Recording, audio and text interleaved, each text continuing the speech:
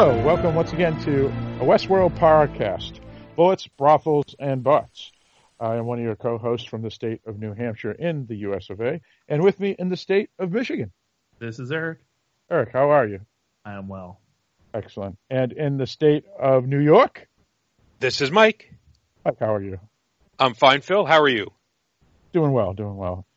Now, a couple of things, house cleaning. First off, Eric, you do 3 other podcasts.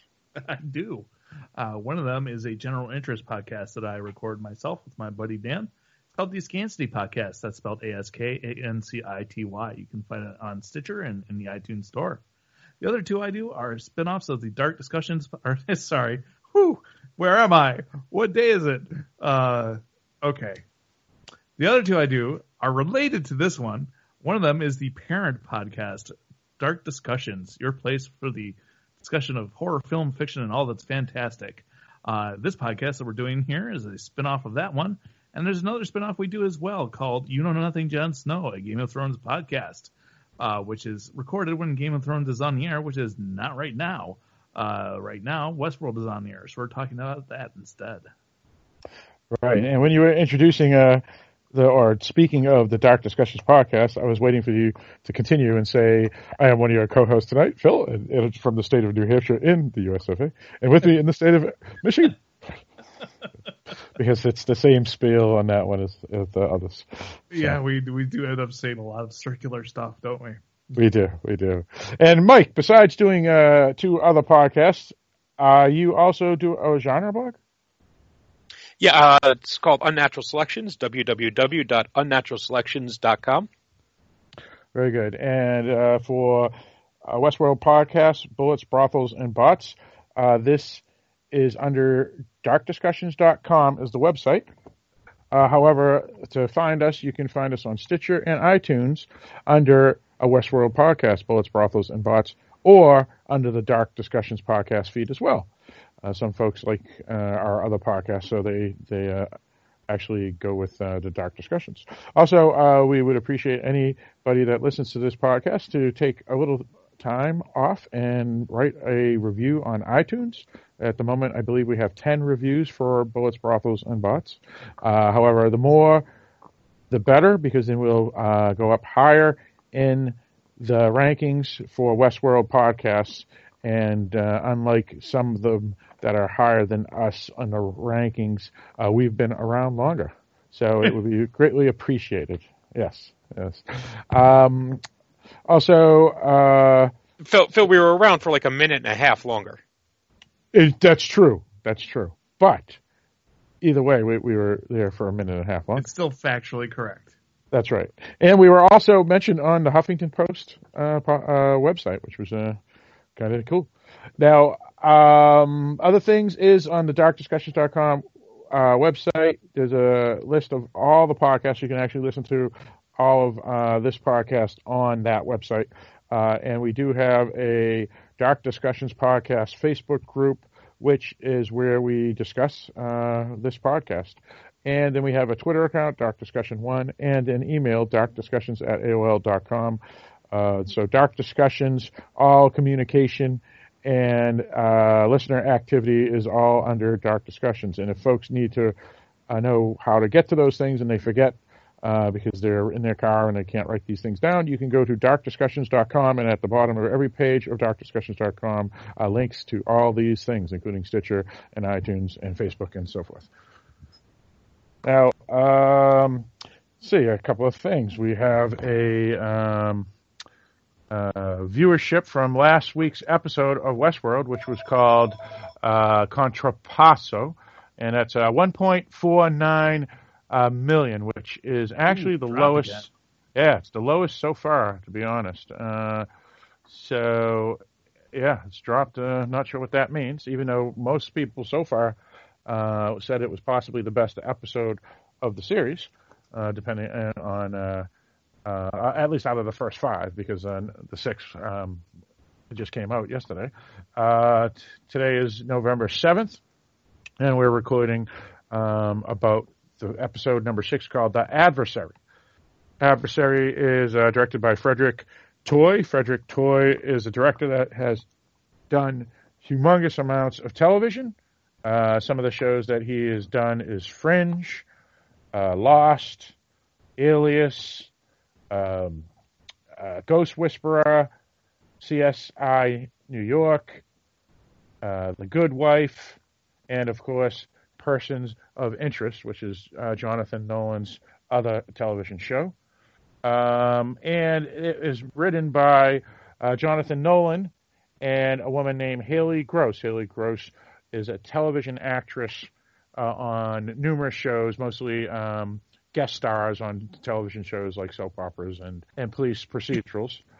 But otherwise, she hasn't done too much, though I assume she'll be part of Jonathan Nolan's stable of writers going forward. She actually co-wrote next week's episode as well, and we'll worry about that on next week's episode of this podcast when we discuss that episode.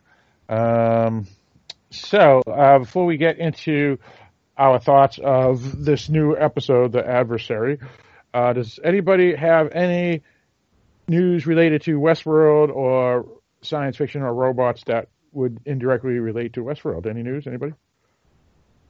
No. All right, but we do have one email. Let's talk about that. It's by a listener named Sean Fox. Sean Fox is a contributor on the Facebook group, not as much as he used to, but we do see him occasionally, and he is one of our many listeners, and he has written numerous emails to us, and is actually nice enough to donate to the podcast on our Patreon page.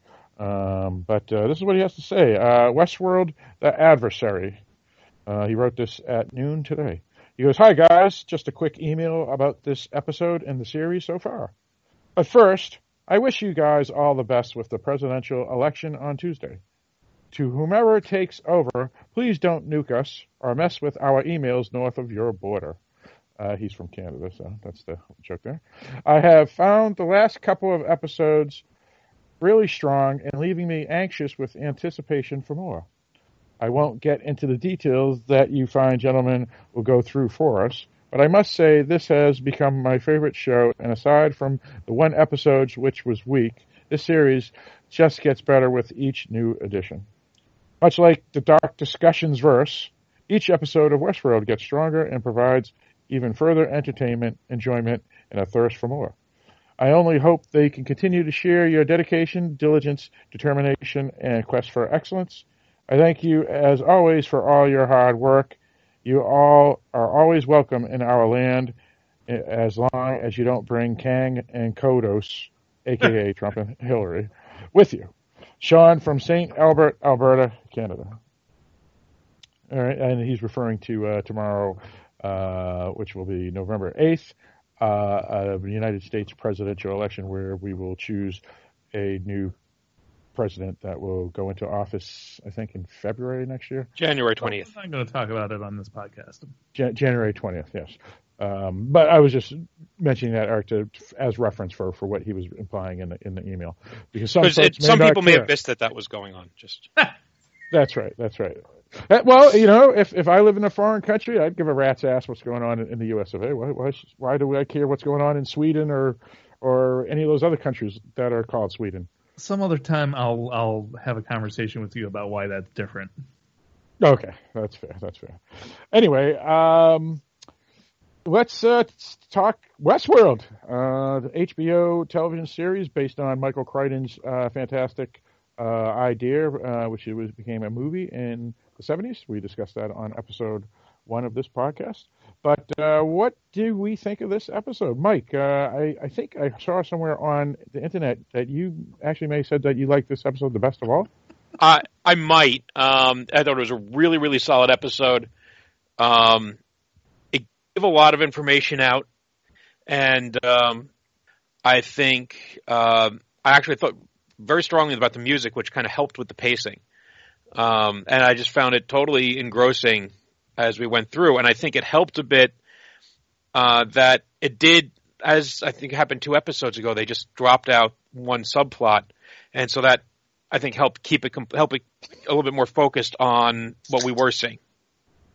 I understand the need sometimes to do things like the Game of Thrones structure, where you focus a little bit on a story each week, but that also unfortunately tends to have the problem of killing a lot of momentum, where it feels like you're not making any progress because you're only seeing like 5 minutes of a storyline every 7 days. So I think being able to put because they're not juggling a lot of storylines here. We got like 3. So by putting one aside, that gives about another 10 or 15 minutes to a single storyline and allows it to progress a little further. At least that's my suspicion. All right. Very well. What about yourself, Eric? I enjoyed this episode quite a bit. I agree with everything that Mike just said. I think they're doing the right thing by cutting some plot lines out entirely and focusing on what they are telling. I think it makes what they're concentrated on more interesting because there's more of it. So looks like they learned something from Game of Thrones. Although I wasn't on board with this in the first 2 episodes because we hadn't really gotten familiar with everybody enough yet to drop somebody completely, in my opinion. But at this point, I think it's the way to go. I really enjoyed. I thought it was solid. Got some answers. And at the end of this episode, I've got to say that Maeve has become my favorite character. All right, very good. I actually didn't even notice that the Dolores William Logan story, or Dolores, period, her character, wasn't even presented once in the episode until this morning. The day after, I was looking through our Facebook page group, and I had posted a post on that earlier in the day saying only 12 hours to Westworld with Dolores' character, or the actress Evan Rachel Wood, who plays Dolores. This post I wrote, Westworld in 12 hours, and then I posted a picture of Evan Rachel Wood. And when I saw that this morning, I was like, oh yeah, she wasn't even in the episode at all. So that was kind of, I mean, that I think that demonstrates how well this episode played out. And Mike, you were the one that posted on the Facebook group that made me think of that, which is they didn't focus on the whole ensemble cast this week. They focused on a limited number of stories. And as a result, it worked not only very well, but it made me forget all about other storylines that are part of the show that weren't included. So I would say that is a positive for this episode. And I think the last 3 episodes for sure have been very strong. And this one was definitely one of the better episodes of the season, I thought.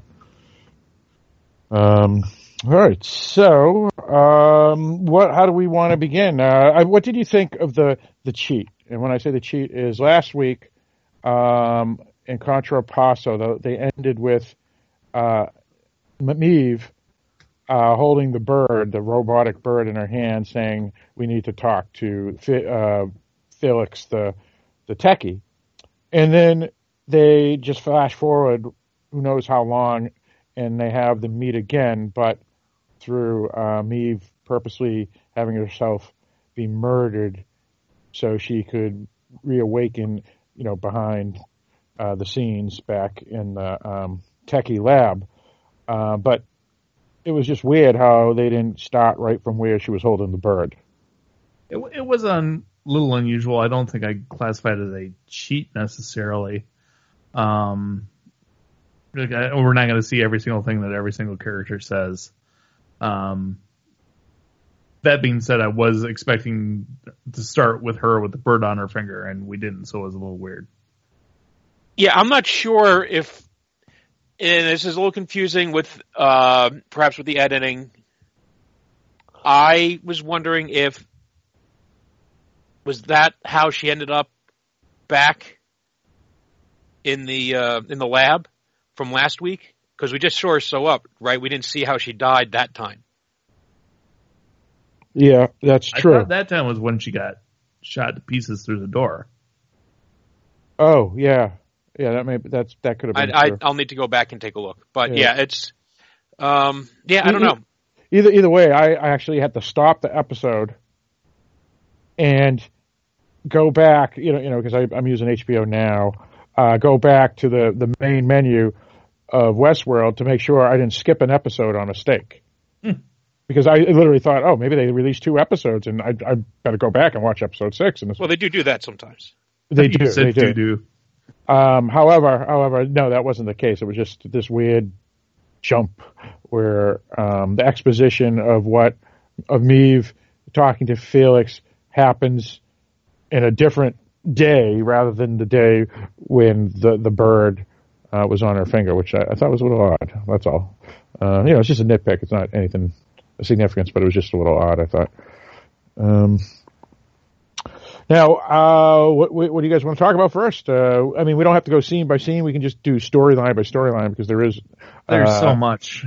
Yeah. Well, can we go with what I think the storyline that has the least obvious ramification throughout the show is the one with the Man in Black and Teddy. Do you want to start there? Okay. Yeah, okay, all right, that's fair. The Man in Black has recruited Teddy to try and help him find the maze. He wants to get to the middle of the maze and find out what's there. And he's pretty much tricked him into helping by telling him that Dolores has been kidnapped. So he's got him there under false pretenses. We'll see what happens when that truth is unwrapped. Because this episode we got to see that Teddy might not be somebody to fuck with. So they're going and they're trying to get there, and they come across some Union troops that are in their way, and they decide to just cut right through.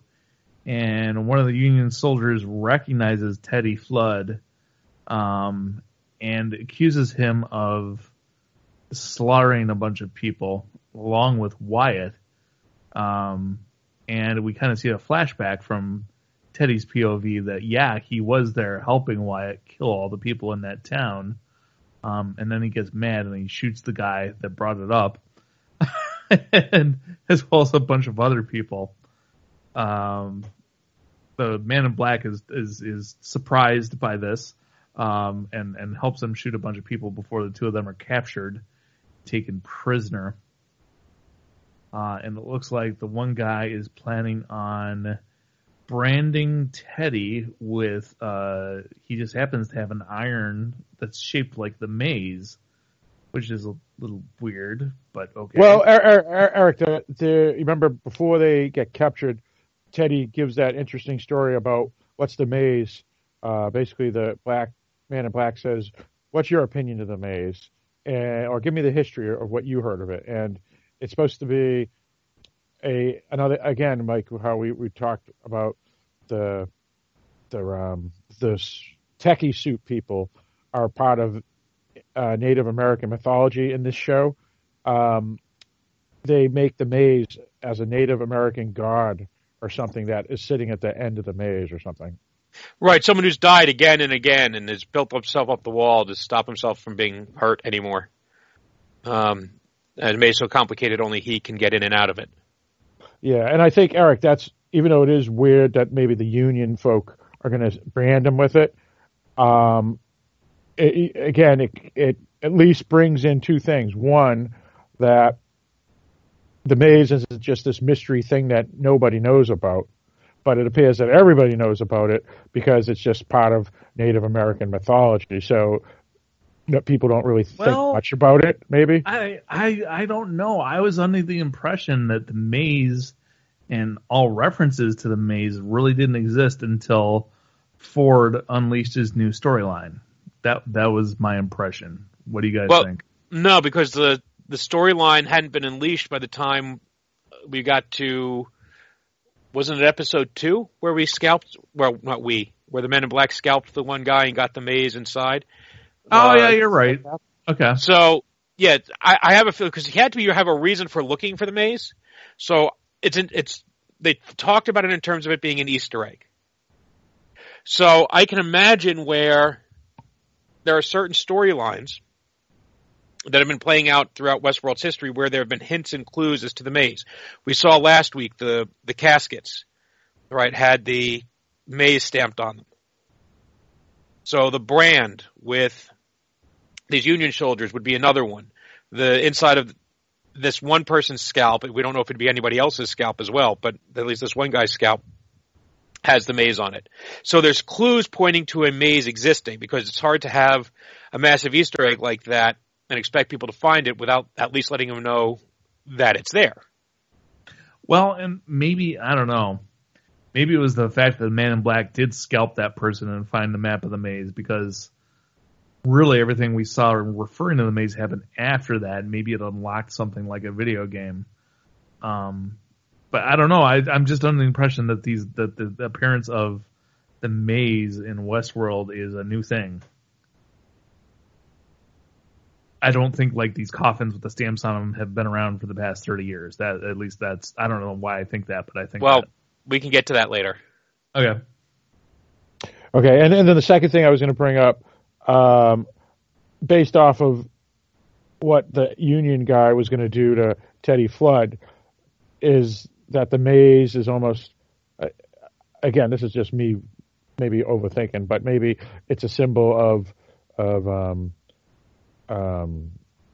like being tarred and feathered for whatever reason. So I don't know. I'm just, who knows? I mean, why else would he be doing it? It's a good question. I don't know. But Eric, so yeah, explain what happens after, right? They break out.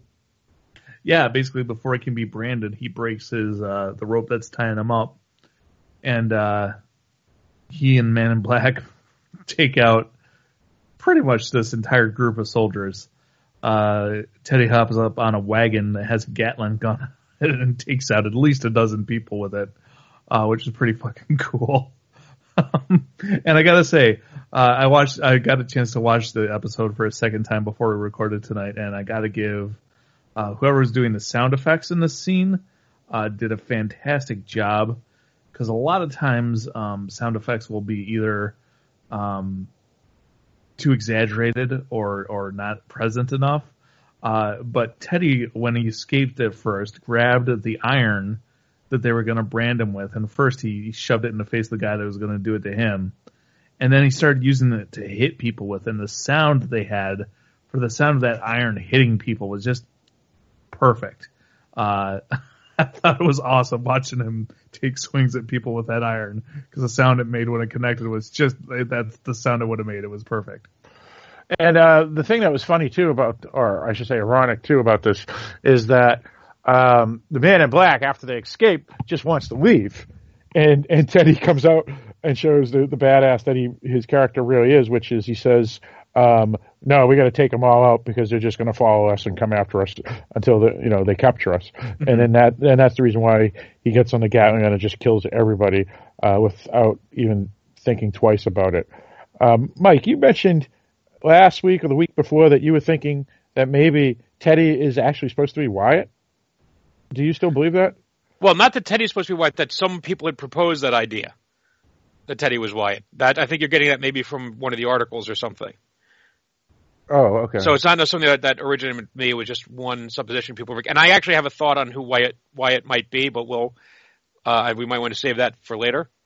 But yeah, the idea that, I don't know, Teddy is now revealed himself to be more of a badass and less of a bland vanilla character than he's been up through this point in the series. And again, if you're paying attention to the series, we know that this backstory for Teddy has only, if it's ever been written before, it's never been part of the game before. It's only been uploaded into his personality recently. Right. So he's always had a mysterious backstory that he had never been aware of, because according to somebody had never been written before.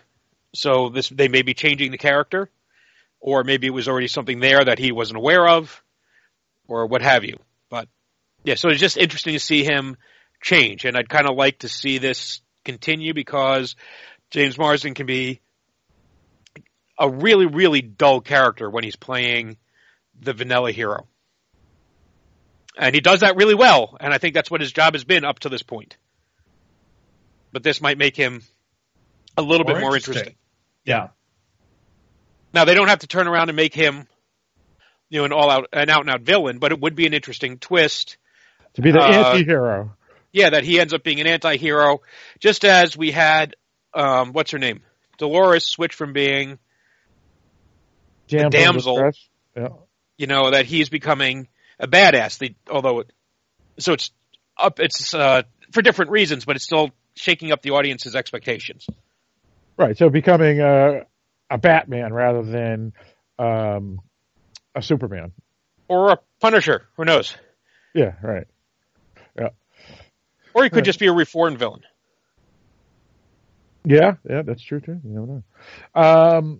So yeah, that was curious, and I think this is where the Man in Black is really shocked because he says, "You think you know someone."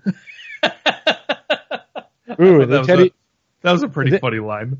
And then Teddy says something interesting too. He goes, "You don't know me at all, Mister," something like that, and that was almost like the first time that Teddy actually turned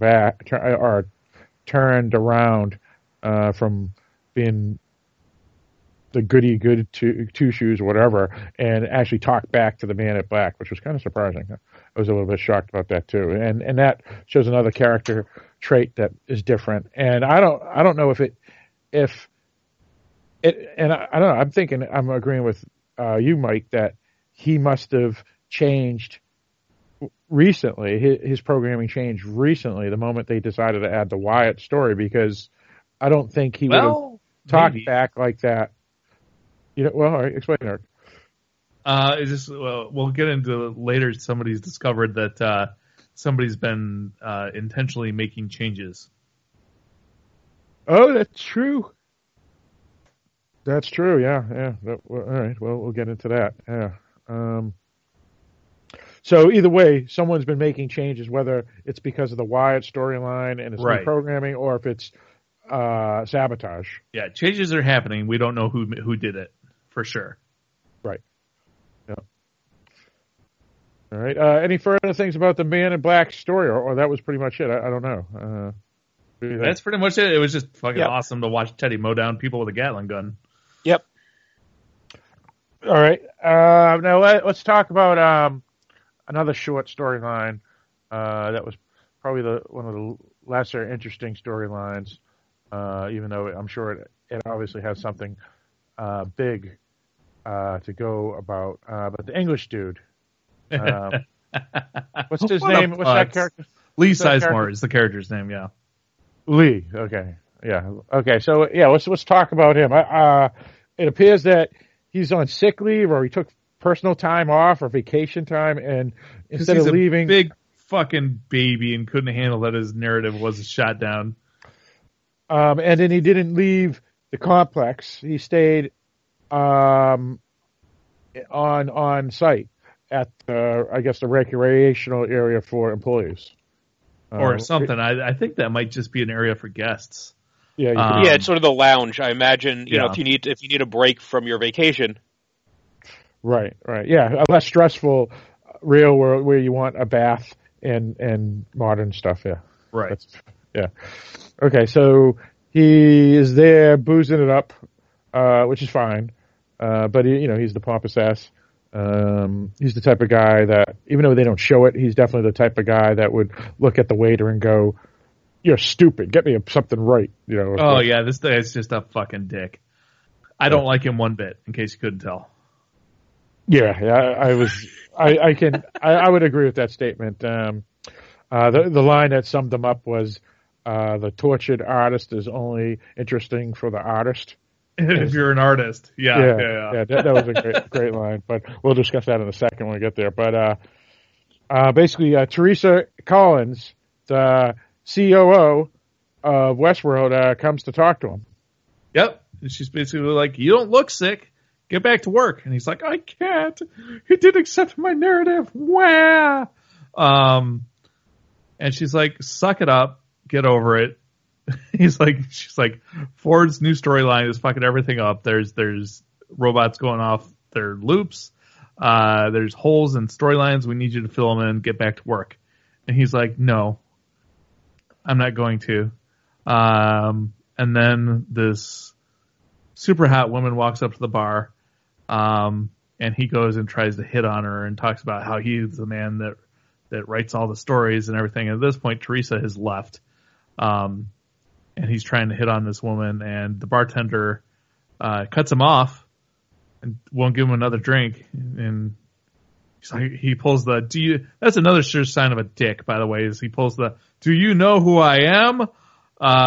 And he's like, yes, actually I do. And I have a message for you from Teresa. She says the torture artist thing only works if you're an artist. Sober up and get back to work. So he basically gets cut down to size right in front of the woman he's trying to pick up. And she goes away and says, call me. And he's like, but I don't know your name. Nah. So, after that, we next see Lee when he is drunk as a skunk. I guess he was already drunk as a skunk. But he decides to make sure everybody knows exactly how he feels. So he goes into the little, to the central room they have with the map of Westworld, the holographic map. And from up on a balcony, he starts pissing on it. Talking about how he's pissing all over this world and about how he controls it and he's the master of the world and he'll do whatever he wants. And he uses the derogatory language about Ford. He uses derogatory language about Teresa Collins, and she's standing right behind him. Yeah, and it was interesting too because he calls her a Danish bitch, and unless we know the actress, which the three of us do because of our mispronunciation of the name, and our Danish listener Yannick mentioned that to us, we wouldn't have never known that she was Danish, right? And because her last name is Collins, which is a typical English name, so that was an interesting thing. So it must be like a married name, I would guess. But it was just an interesting little tidbit that they threw in, and as you said, Eric, she's right behind him. And the more interesting thing is that also right behind him, Teresa says, oh yeah, by the way, and he turns around, he's been pissing on the map, and when she says something, he turns around because he's surprised that she's standing right behind him. Doesn't zip up his pants. So he's just standing there with his dick hanging out. And Teresa's like, oh yeah, by the way, I want you to meet Charlotte Hale, the head of our board of directors. And it's the woman he was trying to pick up at the bar. She's clearly not impressed, either by his personality or by what's hanging out of his pants. Now, yeah, I thought that was for me one of the off notes because I felt so, and I kind of saw it coming. It felt so sitcom-y when he like looks at the one and says, "You don't know who you're talking to." It's like, okay, I know this is going to bite him in the ass later, and she's going to turn out to be the executive, even though she's like 14 years old or something. I don't know. So yeah, it's it just felt a little weird, and I don't know where they're going with this. This is a storyline that they've neglected for a couple of episodes now, right? And so, and again, it's to their benefit because the other episodes have been doing just fine without it. But I'm hoping that they go somewhere interesting with it. Well, yeah, I think the shit's about to hit the fan with the corporate storyline. Well, yeah, I think two things. One, this is the storyline that's going to have the war between Ford and somebody, and I think they're setting up Lee to be that person. That's just a guess, because the reason he's all drunk and pissed off is basically because of Ford. So I'm thinking that's where that's going, and they're going to use him to try to push out Ford maybe.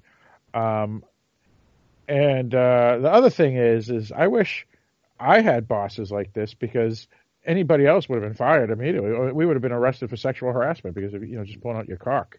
In some states, yeah. you can be arrested as a sexual deviant. So he must be pretty damn good. It's Westworld. Do you have any idea how far you got to go to be labeled a sexual deviant in Westworld? Well, I mean, as an employee, but yeah, that's a fair point too, Mike. But either way, he must be a pretty damn good employee if they're willing to tolerate this bullshit, because in any other company, he would have been not only fired, but he would have been escorted out with security. You know, Yep. I mean, so it was a little comedic, and I think it fit out of place as much as him not knowing that, or us, the audience, not figuring out that this woman was going to be someone of importance with the company. So I think those two things fell flat for me. Not just go on. I think Lee is supposed to be the comic relief, but he's just not that funny. Yeah. I guess you're right, especially since how he's portrayed is so disgusting. And again, if you look at it realistically, most people would have been immediately grabbed by security and thrown out. So it was just hard to get into the story, because it seems. Well, he's the head writer, right? So I mean, he's the head of the writing staff. Mm-hmm. Right. So if you're a VP, or if you're a principal at your school, Mike, or my VP came in and pissed on the floor, they'd be fired and escorted out by security, wouldn't they? Yeah, that's good, but this isn't that. This is the equivalent of Hollywood, and there are some, I'm sure, far worse stories of people behind the scenes of the quote unquote talent doing shit that's worse than just pissing on the map. Yeah. And being allowed to get away with it because, well, they're the boss. Or because they're the creative talent, they're the name that drives the revenue, what have you. Right, and there must be a reason, and we'll find out probably in an upcoming episode why Teresa Collins didn't immediately say you're fired, or the woman from the board of directors didn't immediately say you're fired. Right? I mean, we're going to figure that out, obviously, I would think. Right. Either that, or the next episode is going to start with him being fired. Right. Yeah, so who knows, or whatever. So yeah, it was interesting. I mean, it was out of the whole episode, I think it was probably the weakest two scenes. Agreed. Yeah, the pool scene and the pissing scene. So well, right. But it feels like that storyline is just beginning. So I want to be careful about pissing on it too much. Pardon the pun. Right. All right. Any further things about the Lee storyline? Nope, fuck that, dude. Let's move on. Okay. Lee's going to be the hero of the whole thing. Oh God, that would be funny. To be honest, that would be horrible. It would be original though, unexpected. And that's all you care about. You don't care about if it's good or if it makes sense, as long as it's not expected. Well, I want it to be good. I still want it to be good. It's just that wouldn't be good. All right, fair enough. And why did we call them English? Aren't they all Swedes? They're all Swedes. No, he's not blonde. Including the Danish one. She's a Swede, too. Yeah, she's a Swede. Well, what was it, Mike? You made a reference to Japanese a couple of weeks ago in one of our podcasts, and I said, aren't they all Swedes? And we all agreed that they were. Yes, okay. Yeah, and that, for those who are again, not longtime listeners, this goes all the way back to the Thing episode of Dark Discussions podcast. Yes, John Carpenter's The Thing, where Kurt Russell's character says, "Hey, Sweden," and the doc says, "They're not Swedes, Mac. They're Norwegians." You know, and he in the whole movie just keeps on saying Swedes, even though they're not. So that's the funny reference. But anyway, where do we want to go next on this episode? What scenes? Because a lot of them now, I think, are really interlinked, right? Those were the only two that weren't necessarily fully interlinked and could have been put in different episodes, but everything else fits together. Let's talk about. Well, yeah, I guess Bernard's storyline is kind of tied in with Ford's, and they kind of all dovetail into Ellie. What's the best way to talk about this? I guess the episode at the very beginning, Ellie is trying to talk to Bernard about what she found in the host in the last episode, which was a transmitter that would send information to a satellite. So I was right, Eric. I was right. Well, not yet. No, you weren't actually. Well, because I said the Man in Black was probably espionage for a company, but and also if you were paying attention, we'll get to it. But so she's trying to follow up with Bernard on that, and so they're trying to figure out what the woodcutter was doing, where he was going, and where he was aiming his transmitter. So they figure out they can find out his geolocation by accessing an old system. So Bernard goes down to level B82. That's a lot of basements. We get an awesome Easter egg here. That exactly. Yes. I was very pleased. Did you guys notice it when you? Or I didn't. Oh, absolutely. One of our listeners mentioned it. I missed it the first time. I went back, and someone just said there was an Easter egg, and I went back and looked, and I saw it. No, I caught it the first just time. There for a second. Yeah, his flashlight washes over him. I was like, "Wait, was that?" So I rewound it. I was like, "Yep, sure was." When Bernard's down there on level B82, he's poking around with a flashlight because not all the facilities are working. And his flashlight plays across. It looks like the original Man in Black in the background, just standing there motionless. That's right, Johnny Cash. That was pretty cool. Your brother, not Johnny Cash. Well, you couldn't see his face; it was out of focus, but we assume it's Yule. Yeah. So that was very cool. That was an awesome little moment. And then he goes to an old system down there. I don't know why the computers are still working, but the lights aren't. But anyway, and he accesses this geocache to find out where the woodcutter is, or where he was when he made his transmission. And so he gets the location. And then the computer tells him that there's 5 other anomalies. He's like, what? And he looks up where they're located, and they're all located in, Sector 17 or some such? And he's like, what are these? What are these hosts? And the computer tells him, that they're not in the system. So he's like, well, I should probably go check this out. And he goes out there and in District 17 finds a little house in the country, and walks in and finds a family there. And it's a father and mother and 2 children and a dog. And he's like, Who are you? Are you Arnold? And the father of the family starts to get all upset and is like, you're trespassing. And he starts to attack Bernard. And Bernard says, stop motor functions.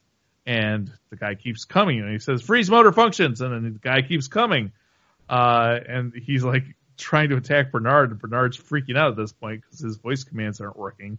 And don't forget the son of the father says, "Dad, don't do that. The man's just lost. He's just looking for help." Oh, did he? I missed that. Yeah. So it shows that the father's this unhinged kook. I mean, he had a point, which is okay. You're in my house, but it wasn't like the guy was any harm, and he was. Oh, yeah. So I'd be a little pissed if somebody wandered into my house too. But just at that point, Dr. Robert Ford steps out from wherever the fuck he was. The shadows.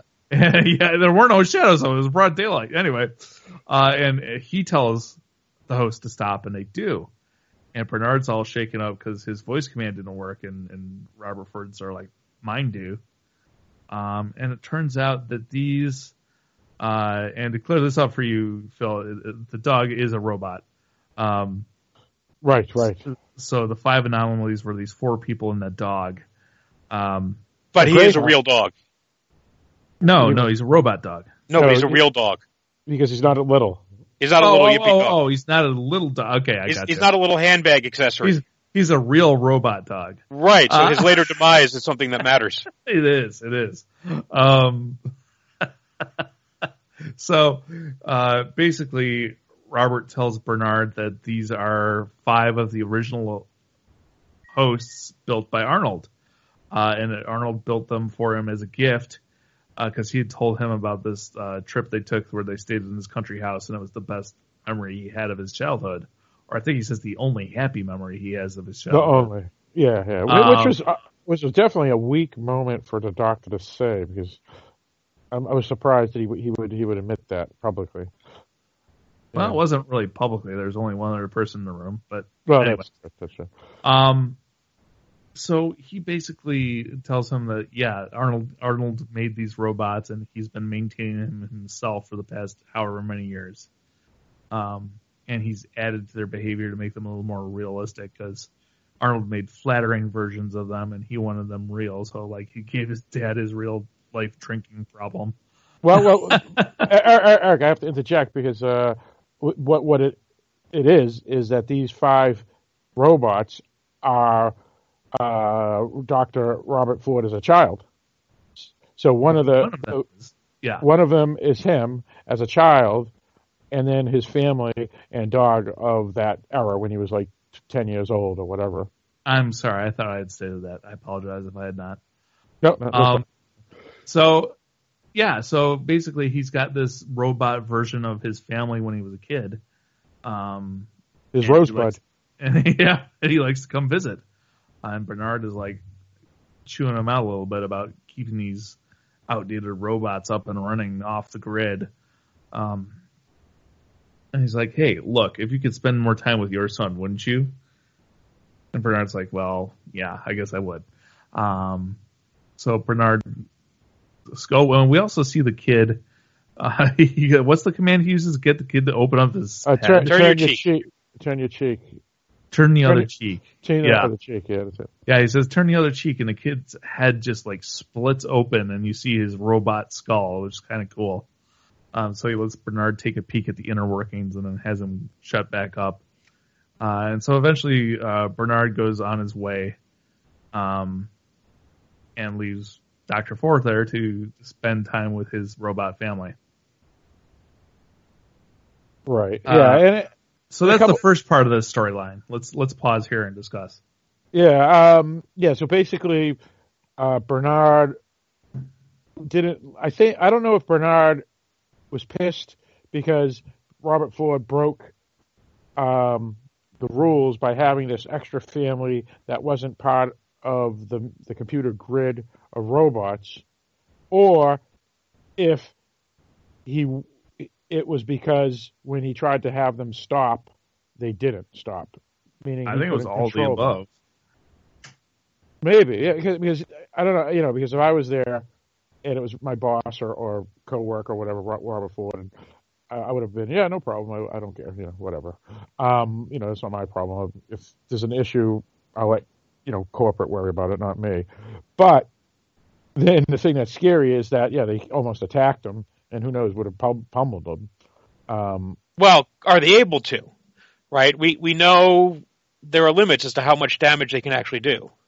Well, but the question is, this is an old model, and they're special, right? Well, they're off the grid, right? So they could have any type of commands, so we don't know, and I think that's the thing with Bernard. He doesn't know either. Never mind the fact that he knows that they shouldn't be there. I don't think Ford knows. Yeah, I don't know. Well, that's what we're going to find out in the next part, right? Right. But then again, this is an outside influence in the Ghost in the Machine, which we'll discuss in a second. But if we go back to the house and all that, and the whole scene where he finds out about them in the first place. It was curious. And it makes us aware that Ford is definitely, based off of this scene, based off of last scene when he was talking to Teresa from the episode prior, he's definitely not jumping ship, but off campus or off the rails. Off the rails a little. And not crazy off the rails, but not obeying, a protocol. So that kind of cements a little further. It also brings in the Arnold aspect again. Either you guys have any more thoughts about Arnold now? Well, not yet. We have more of the storyline to go yet. We got more to, and it's what I think is interesting is this, and I'm sure there may be other things happening, and actually I think there is more happening with the Ford family. But this is, I think one thing that's significant is that it is establishing that they have the ability to make robot replicas of real human beings. Yes. Oh, that's a good point, Mike. Yeah, from similar to like in Future World, the movie Future World. Right, and I don't think we're going Future World with this, where they were replacing world leaders with and entertainment critics with robots. But it's possible then that there could be an Arnold replica out there. Right. That's a fair point. Yep. Hey, wouldn't it be funny if it was Arnold Schwarzenegger? I guess. I don't know if that's funny. Or Arnold from Different Strokes. Oh, yeah, it could be him too. What you talking about, Willis? But I also thought that the curious thing about this is that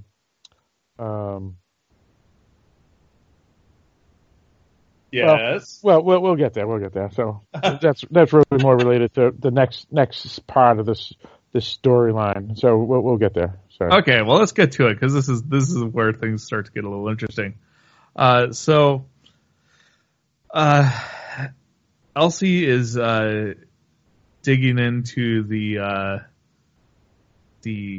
geolocation of the woodcutter when he did his transmission, and figures out where he was transmitting his signal to, and the woodcutter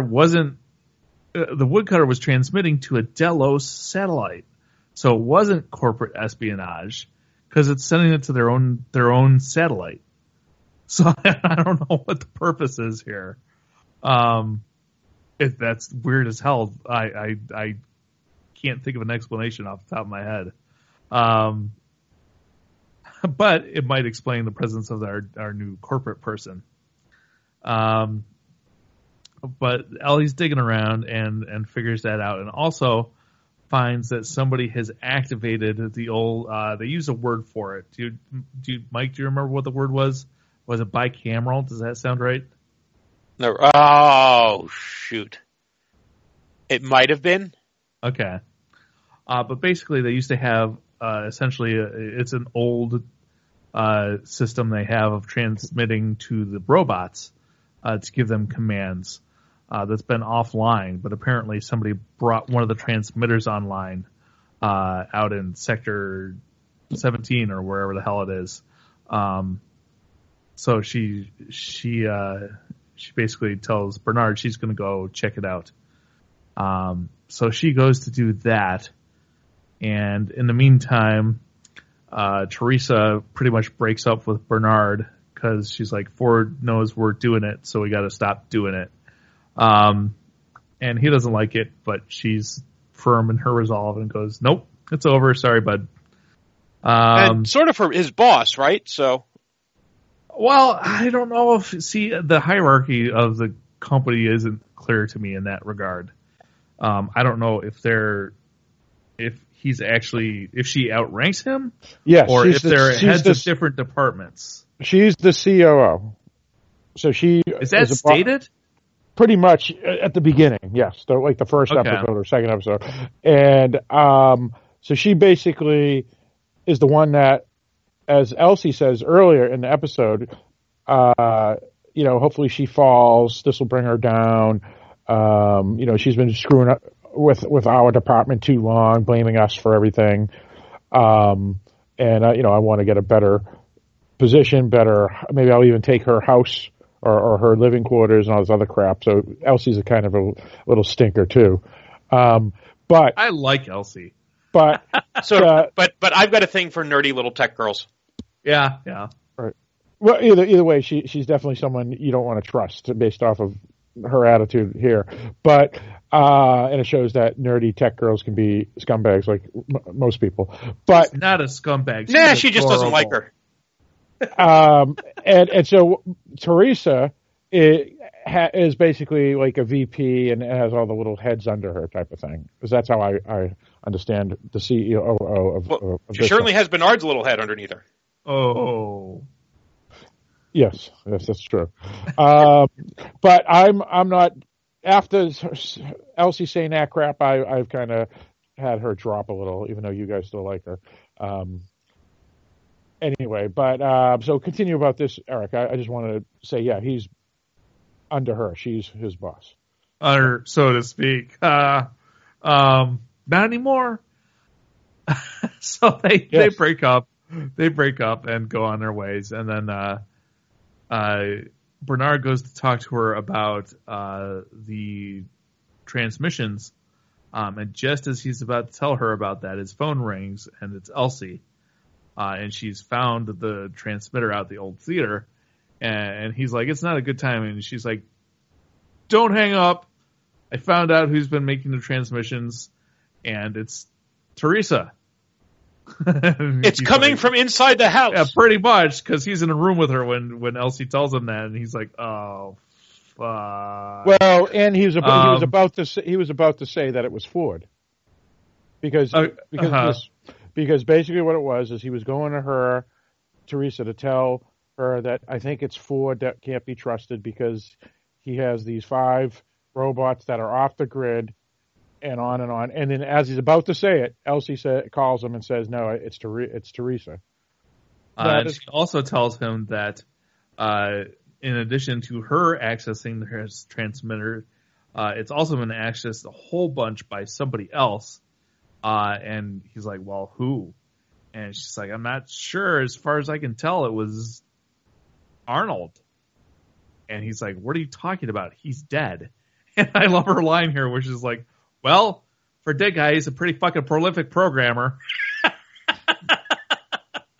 Right. And so this is the ghost in the machine, whether it's a robot or if it's a program running inside the whole system, or if it's a person that's just using a fake identity under an alias of Arnold.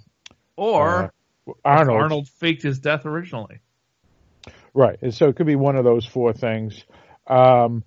We did miss one point about Teresa that could kind of relate to this, which is she has a conversation with Chinese executives or Chinese businessmen prior to this scene, and it's in probably Mandarin or Cantonese, one of the two, who knows. And but either way, that kind of is interesting too, because I was thinking, oh, maybe it's a call to a Chinese company and she's selling out secrets. But when we find out that she's uploading stuff to a Delos satellite rather than a foreign company satellite, it makes me think that she's communicating. She's not really doing anything, quote unquote, wrong. And this storyline is really actually her as being not just a COO, but a true insider with the board of directors or the top dogs in Delos. Right. So I think she's about to reveal to the board of directors what Ford has been up to, and that what's her face? Darn it, Elsie? No, corporate chick. Oh yeah, whatever her name is. Charlotte Hale is her name. Okay. Charlotte's there because the way Teresa phrases it, she's here to help certain corporate transitions. I think she's there to give Ford the boot. Right, which is why I'm not sure it's going to end up being industrial espionage after all. Because if it was really industrial espionage, I don't think they would have revealed that it was industrial espionage this early in the series. And it wouldn't have been a Delos satellite. Right. So this is probably some internal espionage, internal machinations going behind Ford's back.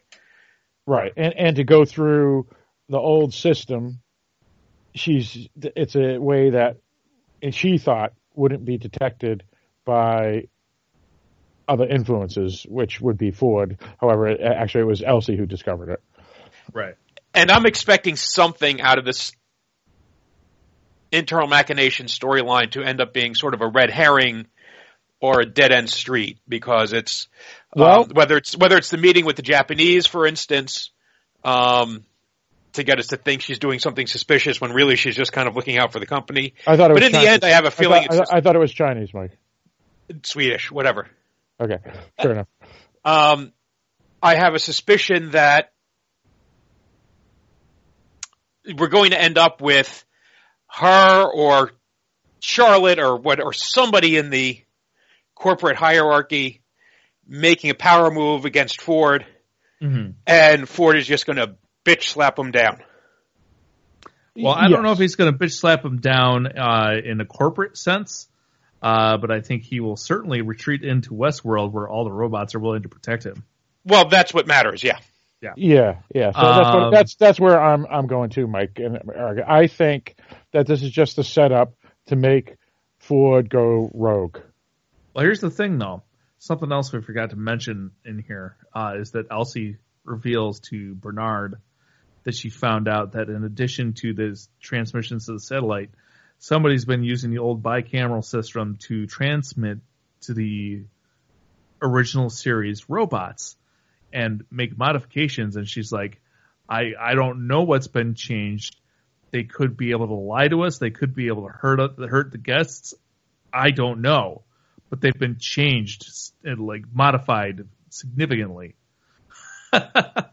So, and I don't think that's something that Ford is involved with, because later on we have the scene with the younger him robot kills the dog robot, and when Ford starts to question him about it, he lies to him, which is not something the robots are supposed to be able to do. So I think that modifications are being made to the original series robots by somebody, at least identifying themselves as Arnold, and Ford doesn't know about all that. So perhaps part of Ford's plan and having the robots protect him is going to backfire because the robots have been modified in a way he doesn't fully understand. That's a good point. Right. Well, here's my question. Is Baby Ford killing people because he's been reprogrammed? Or is Baby Ford killing people, or not killing people, killing real dogs, because... Real robot dogs. Real robot dogs. Robot real dogs, let's put it that way. And because there's something really fucked up about Ford himself, and he's modeled after Ford. I was thinking that too, Mike, which is I was thinking that maybe he killed the Greyhound as a kid, and this was the Ghost in the Machine Arnold to point to being a dink to the adult Ford. So I was thinking that story too. But Eric, you're thinking you don't believe it was that. Well, I think that the robot Ford kid was controlled by whatever entity is identifying themselves as Arnold. And unlike Dolores' character, Eric, when Ford says, "Are you lying to me?" he has to admit that, yes, I am lying to you. While Dolores, who's a newer model... Dolores is not a newer model, FYI. She's a newer model than the boy. No. The boy is one of the Series 1. Listen. When Bernard is checking out the signal, there's a scene where he asks the computer to identify all the original series robots. Okay. I froze the screen, and Dolores Abernathy's name is listed. But I think these robots, the Ford family robots, are even pre-Series 1. They're like the Bob, the robot in the basement. Even he's like the first. But doesn't Bernard specifically identify them as Series 1 when they're talking? Yeah, I thought so. So you're telling me Dolores isn't... Dolores is the same series as the family. She's one of the old models with the machines inside. All right, that's interesting. All right, then I can't explain then why Dolores could lie to Ford and tell Arnold, yes, he doesn't believe me, I lied to him. While this robot here, when they put her in analytical mode, Ford puts it in an analytical mode, it has to say, yes, I was lying.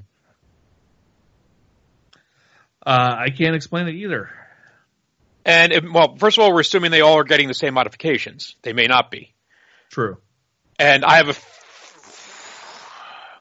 wouldn't be surprised if whoever's doing the modifications isn't aware of necessarily the Ford family hiding off in the middle of nowhere.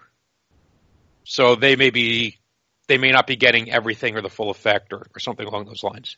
All right, but they are getting something because they're getting something. They're hearing the voices too, the Arnold voices too, because that's what. Yeah, they're acting like sort of the canary in the coal mine in that, they're not really relevant to the operation of the park, but they're a clue that there's something wrong going on.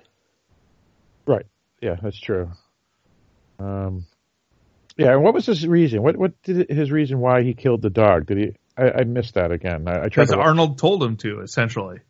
Right, for no reason except either the well, piss off Ford. He said the dog was going to hurt he was going to kill other things, and that he should kill it because killing it prevented other things from getting hurt.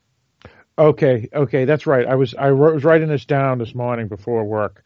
I forgot about that, which is another idea about this too. Was when Ford's son or the young Ford says this, he's actually maybe Arnold was one of these people that was either a pacifist or a fake pacifist, meaning he wanted to kill things that killed. And by doing that, he creates robots that will kill people because people kill things. And maybe. Or he comes up with, this could be we don't know how the logic circuits work or the logical programming. So maybe this is a way around the logical problem, right? Is that it may be that they have, because this is like if you've ever read like the iRobot series from Asimov. Asimov, right? There's a lot of that's about finding these logical loopholes, right. And so, what if the logical loophole is that you must not allow others to be harmed? Mm-hmm. Well, if someone is going to harm others, you can then therefore make the logical assumption that it's okay to harm them to stop others from being harmed. Right. Even if that overrides the no harm, you may not harm someone else yourself. Right. And that might even be just and maybe the programmer knows they're there. Maybe he's using them to experiment on. And so this is a way of testing to see if that will work on, whoever else is out there that's a legitimate Series 1. Was there anyone else that you recognize, Eric, besides Dolores? That was the only name you could read on the screen because they were kind of scrolling. Right. But you paused it. I did. There was one other name. I don't think it's anybody we've seen. Okay. Yeah. So all right. So that's interesting too. So yeah, maybe it's a loophole to kill humans, because Arnold was programming them to stop other creatures from killing other creatures. And well, if a human is genetically programmed to have violent tendencies, kill all humans. Right. And we forgot the climax of the whole Elsie storyline, which is that she's looking at all the information she got from the transmitter, although she's still there in the theater, and she starts freaking out about something. We don't know what yet. She's holy fuck, what is it? And then she hears a noise and says, Bernard? Yeah, that was telegraphed. And then little Sauter, she's like, Arnold? And then somebody grabs her from behind and drags her away. So right. Did anybody get the color of the skin, whether it was Caucasian or I think it was a gloved sleeved arm. So that's what I thought too. So that was she was killed by a giallo. That's what I was thinking too, Mike. Yes. But the whole scene, even though it was a good scene, it was a little silly to think that she would go down there alone without any security. And also, it was kind of, I guess, telegraphed that this was going to happen, where she was going to get attacked. It was something. Telegraphed, but I don't think it was unrealistic that she would go down alone because they're trying to do this on a QT. And And the park is, in their mind, still relatively safe. I mean, the one robot that did try to kill her ended up bashing its own brains in rather than actually kill her. But I'm not talking about robots. They know there's people besides Teresa that are out there sabotaging. So people. Well, they do now. She didn't realize that until she was there. Right. Yeah, all right, that's true. But she did know someone. She did know someone was doing it before, even before she knew it was Teresa. She knew there was people trying to sabotage or steal, which could mean dangerous. Right, and the truth is, though, people don't generally get killed in corporate espionage. You know, people get caught, they get their hands slapped, they get fined, maybe they go to jail, but they're not usually willing to take the risk to add a murder rap to their corporate espionage. Well, that's fair, Mike, but I mean, this wasn't necessarily corporate espionage, but it was a cover-up, corporate cover-up. The movie Michael Clayton, for example. Yeah. Where they have hitmen hired by the company or by individuals in a company to take out whistleblowers.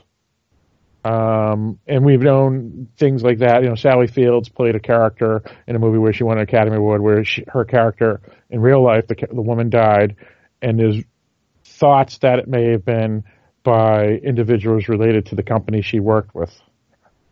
Well, thoughts, but it's still a really unusual thing. There's a reason why those get selected to be made into a movie. Well, and here's the other thing, though, is that this person that's been modifying the robots, it might not be business related whatsoever. It could be, maybe it is Arnold. Let's just say for shits and giggles that it's Arnold. He faked his own death, and he's been living in the maze ever since, wherever the fuck that is. My point being that whoever's doing this may not be doing it as part of any business motivation. And if it's Arnold or Arnold's consciousness in a robot or whatever, somebody makes reference to, I think it was Elsie, made a reference to the argument Ford and Arnold were having. So apparently there was bad blood between them at some point right before his death. So if it's Arnold, it could just be it's a revenge thing. And people are certainly willing to commit murder for revenge. Well, Eric, me and you have read these books called Demon and Freedom by a guy named Daniel Suarez. Uh-huh. And those stories, it's basically this wealthy billionaire, young guy like 35 that has cancer. He's about to die. And he made all his money through video game tech, stuff like that, technology, computer company, software company. And when the book starts, he's dead. And he had a program that's called a demon that he releases into the world's computers that will basically change the world as we know it by sabotaging computers. Basically doing like the 1999 to 2000 where all the computers are supposed to fold and all that other stuff collapse.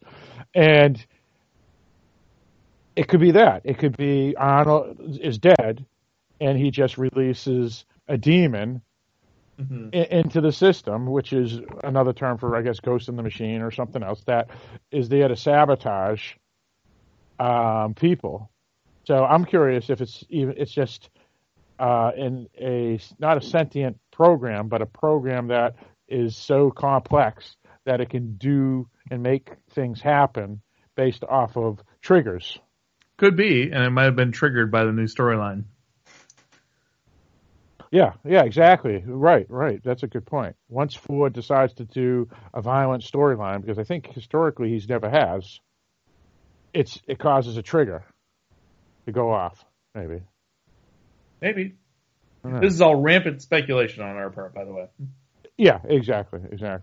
But, with those two books having been bestsellers on New York Times and whatnot, and they were fairly interesting for techno thrillers, and the author is a Michael Crichton disciple, it wouldn't be surprising that they would take influences from some of these stories that have been out there recently within the past 8 years or so and write it into a new television series on Westworld. And it would be an interesting twist because it would be much more original than someone at the end or a talking computer or a robot version of Arnold or something like that. If you say so. I would think so. I mean, if we saw... I find the other possibilities equally as interesting. No, I didn't say interesting. I said more original. Original, whatever. Okay.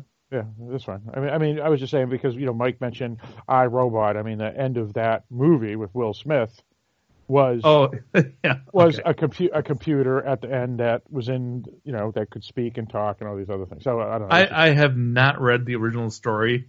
Yeah. But my understanding is that the movie had very little to do with it. I know, but I'm talking about the movie version. Oh, okay. I was just letting you know. Yeah, where we've seen something like this before, that at the end of the maze, or at least in that movie, it was a talking robot, or a talking computer, I should say, that, did a, 3D film of itself or something. It was just curious. I don't know. Mike, any comments, any opinions of any of this stuff? No, not really. I think this would be one of the less interesting ways for this to culminate for me. But I don't know. We'll see. Here's my question: is Elsie alive or dead? I don't know. That's a good question. I would say it's a 50-50 shot. Vegas odds would put it 50-50 because I could see them killing off a main character because, that's what these new HBO programs do. However, I could see them having her captured and doing an exposition moment with her instead, but I don't know. I'm curious to see if she'll even we'll find out her fate next week, or are we going to have to wait until episode 10 as well? What about you, Mike? What's your opinion? I'm sure we're going to find out next week. My guess would be that because this is Westworld, they have not been shy about showing us violence. I understand if this was, the 1970s or 1980s on a 8 o'clock p.m. show like, Beyond Westworld, they might not want to show you a grisly death. Yeah. And might want to leave it to the imagination. But this is a fairly visceral show. So I imagine if she was killed, we'd see her get killed. And they would end with her getting killed. I don't think we'd see her getting grabbed and yanked into the darkness. What happens if the kidnapper is the Man in Black? I don't think he is. Okay. I don't know who it would be. The Man in Black. But not the Man in Black. So the Man in Black. Phil, the Man in Black is involved in other shit right now. Well, let's not. I'm thinking that's entirely. That's where they're going. I'm not willing to believe or disbelieve anything 100% right now. Right. All right. So Eric, Mike thinks that she's probably still alive because otherwise they would have just. All right. Hold on. Let me rephrase this. We're working under the assumption, Phil, that the person who grabbed her has something to do with what's going on. I don't think it's the Man in Black. That's fair. All right. And Eric has a fair point too, which is we can't rule out anything because they've pulled things over our head before, whatever the friggin' term is that they say. Maybe it's Wyatt. Who knows? Could be.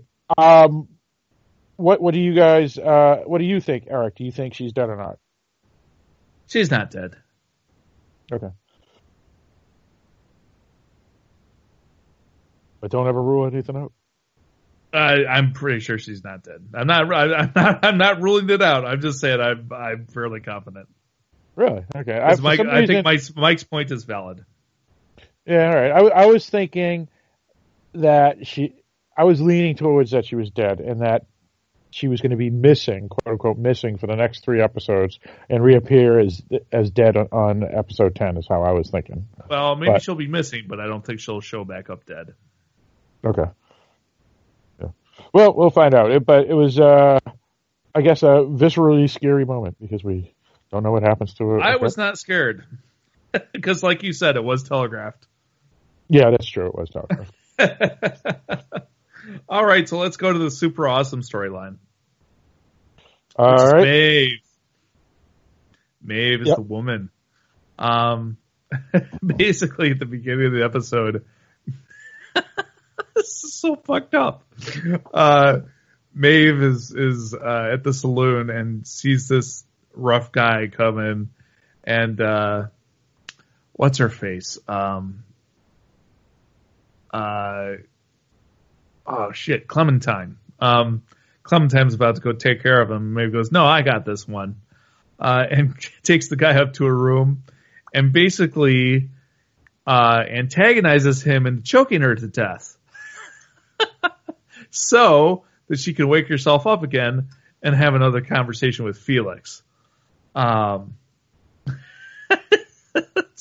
whole concept is so bizarre to me. Yeah, so she starts having a chat with Felix, and Felix is telling her what's up, and she doesn't believe it. And he's trying to explain to her that she's programmed, and everything she says has been programmed. And she's like, "No, you're full of shit." And then he basically hands her a tablet that is writing out everything that she says a moment before she says it. And that pretty much causes her to have a mini meltdown right there. She like freezes up because she can't handle it. And he starts freaking out because he thought he broke her. But eventually she comes back online and she's like, "Hey, let's go upstairs since you're talking about these people upstairs." And they wander through, and basically without, Felix isn't announcing anything, but she basically gets a tour of the behind the scenes at Westworld, where they show new robots being worked on and trained and everything. And they had a bison, which was really fucking cool. I have a story about a bison. Remind me to come back to it. They're wandering through and they're seeing all the new robots and all the dead robots being, they're piled up in a room and hosed off and everything. And I think Maeve is actually a pretty good sport about the whole thing. Until they get to this wall that's a video wall, and she sees something that she recognizes as her dream. And Felix tells her, "No, it's not a dream. It's one of the scenes we made you play." And she's like, "Wait, what?" Because she thinks she's been running this whorehouse for 10 years, and it's really only been a year, because they programmed her to know that. And basically he ends up, first they go back and they're talking some more, and what's fucking dickhead tech's name? Sylvester? No. What's the other tech's name? I don't Sylvester. remember. It's Sylvester. Sylvester's the Caucasian guy, and Felix. It is Sylvester. Okay. Yes. So Sylvester comes in and starts being a real douche to Felix. He's like, "I should have reported you the first time. I didn't. I was trying to be nice." Do you notice that Felix and Sylvester are both names of cats in cartoons? You're right. You're right. Which would imply that they're both better than dogs. pussies. Oh, that's a good one too. I don't know if they're better than dogs or guys with this group. Oh, wait a minute. Ford had a dog. This whole thing is a grand metaphor for the eternal war versus cat people and dog people. Okay. So, but I still think there could be God. something with the Sylvester and Felix and cats somewhere in there. It's probably just a joke. It's probably just a joke, a wink by the writers. Yeah. But anyway, sorry. Anyway, Sylvester comes in. By the way, God, you totally distracted me with that. They're very weird names, Sylvester and Felix. I mean, it's a little confusing. And Felix had a bird. Maybe he named it Tweety. Anyway, Sylvester comes in and basically threatens to turn Felix in to corporate for playing around with robots when he's not supposed to be. And at that point, Maeve gets up and grabs a scalpel and essentially threatens Sylvester's life and is like, "No, you're not going to do that. You're going to play with us." He reluctantly goes along. And turns out what Maeve really wants is once they described her how all the robots have settings of different abilities, she's like, look, okay. She's like, I understand that you guys can erase memories of robots and everything. She goes, I totally get why too, Sylvester. Since you're, letting people have sex with robots when they're in sleep mode. She doesn't say that, but she heavily implies it. She's like, look, I get it. I run a whorehouse. It's cool. But look, here's the thing. I'm not gonna do anything to you. I'm not gonna take my cut. When what you're gonna do for me is, modify my settings the way I want. And they decide to go along with it. And they first discover something while they're looking at her settings, which is that, first of all, somebody else has been changing her settings who has much greater privileges than they do. And that freaks Sylvester out.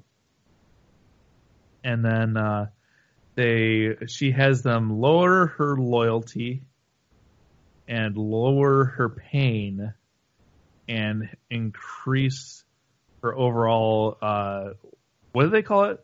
Max app perception? Bulk app perception. Thank you. Yes. They have them. She has them max that stat out, which is basically her overall intelligence. And so as they max that stat out, these people are stupid. Yeah, pretty much. It basically looks like she might have a little orgasm, and then she says, "Okay, boys, we're gonna have some fun," and that's the end of the episode. Oh, these two guys are so—they're idiots, absolute idiots. Yeah, I mean, because they're talked into it. Like Felix is talked into it by a wink and a touch. So, horniness basically, which is weird because there's hundreds of hot chicks everywhere, and he just happens because this one. You know what it is? I think it's because she can wake up. It makes her more attractive to him, and yet he's still stupid because it's still a robot, and he knows that she's kind of just tricking him. And Sylvester, I don't get Sylvester though. Why did he succumb into it? Because he thought he could get a. But she had a fucking scalpel to him. No, but then later he's on board basically, and she says, "Well, if you're going to go down, you might as well go down rich," or something like that. It was just interesting, but either way, yeah, these two guys are buffoons. There's no doubt about it. Yep. But I want to see what Maeve wants. I want to see what Maeve gets up to now that she's super smart, because that could be a little scary. Yeah, because then she can now change things completely. Go on, Mike. Well, I was going to say, it's interesting when I looked at her stat screen, her lowest attribute score seemed to be in cruelty. Repeat that once more, Mike. If you look, there's a scene where they're looking at her stat screen where you got like the circle showing where she maxed on, and the one if I read it right, the lowest one was in cruelty. Okay. That was like set all the way down to like 0 to nothing. Okay. So I imagine if that's the case, then some of this is going to be a bluff because she didn't say, "Please crank my cruelty all the way up to Jigsaw," right? She didn't. Yeah. Okay. I see your point, Mike. So she could be the brilliant liberator or the brilliant pacifist instead of the brilliant, Mao Zedong. We'll see. I mean, I like the fact that she's basically making herself a super genius, maybe an evil super genius, maybe not. We'll find out what her long-time goal is. Is it just liberation, or does she have revenge on her mind? Right. Yeah, because it'll be curious to see if when she, she sees the dead robots in the washroom and all that other stuff, is she disgusted with it? Or is she angry? And if she's angry, then it could mean revenge. But if it's disgust or some other, or empathy or something like that, she could be using this new powers that she's going to have to change what she thinks is unjust. So, yeah, that's a good question.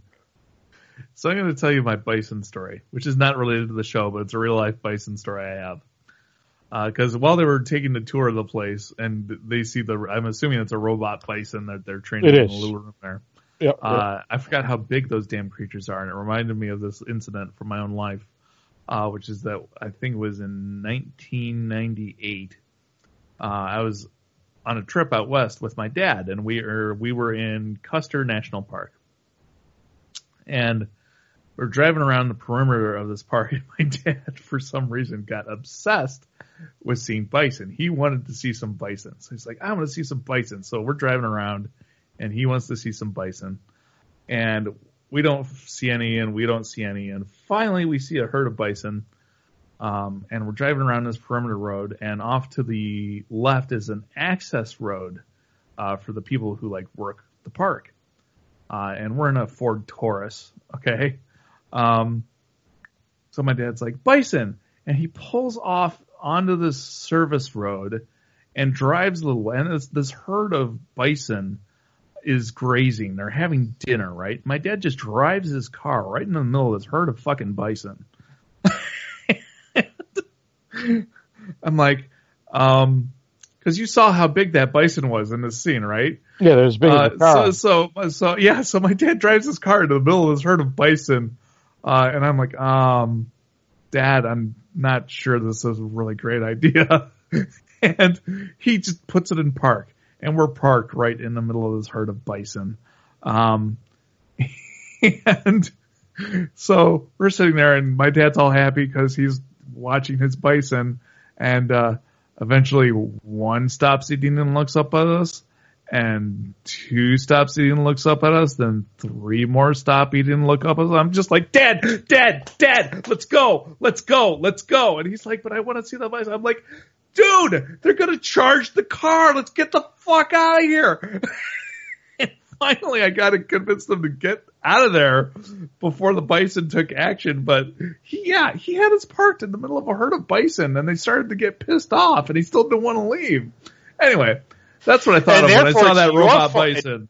And therefore, it's your fault that story ended in a lame note. It could have ended with you being in a car charged by bison. But no, that would have been the interesting way to go. Oh, God. It's like, I was closer to a bison than anyone should be. And, you wouldn't want to have one of those charge your car. The car would probably lose. Yeah, I had. You were a kid. It wasn't your car. I had something similar to that.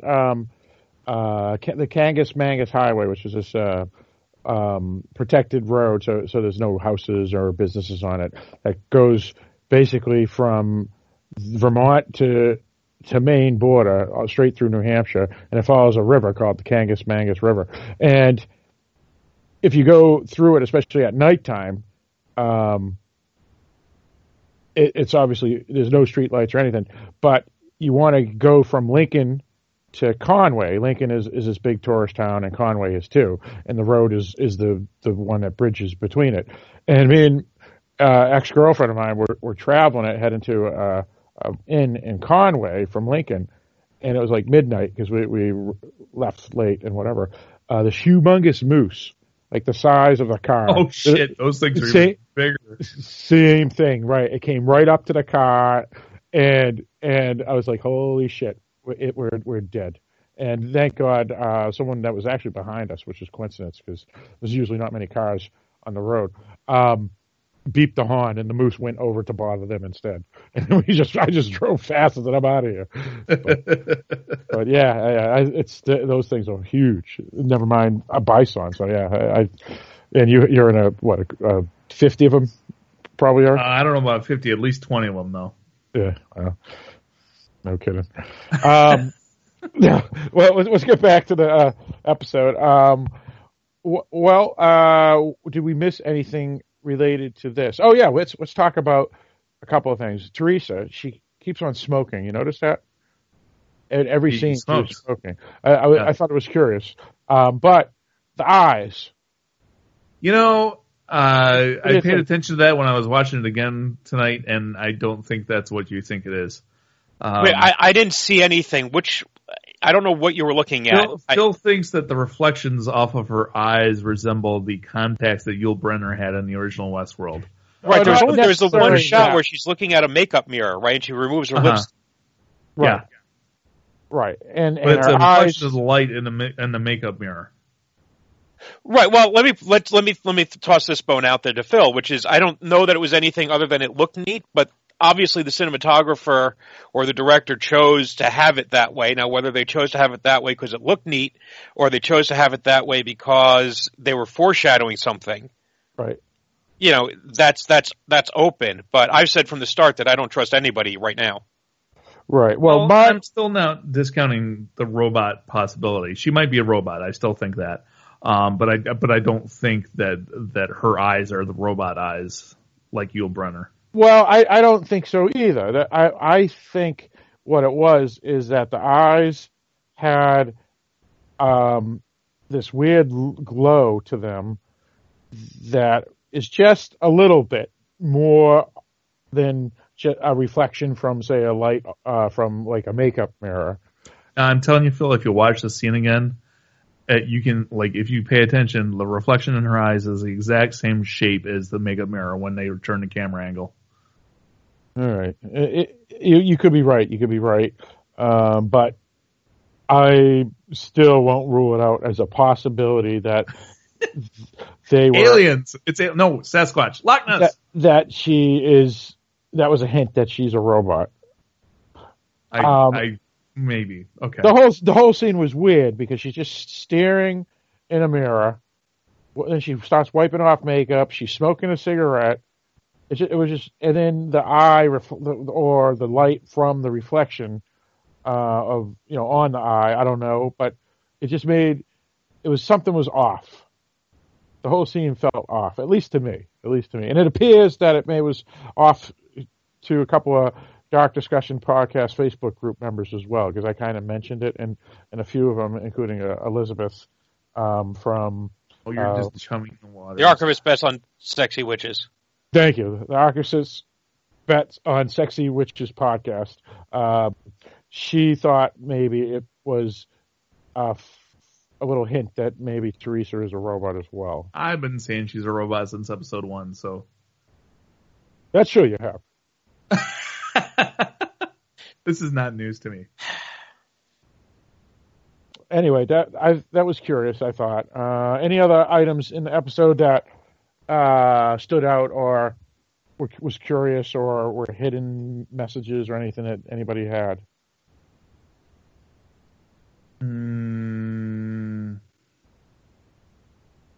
Nope. All right. Yeah, I will say that I honestly kind of like this. I kind of like this show better without Dolores and William and Logan. I kind of didn't realize how much they were annoying me until they were gone. And I was like, Well, do we want to go back?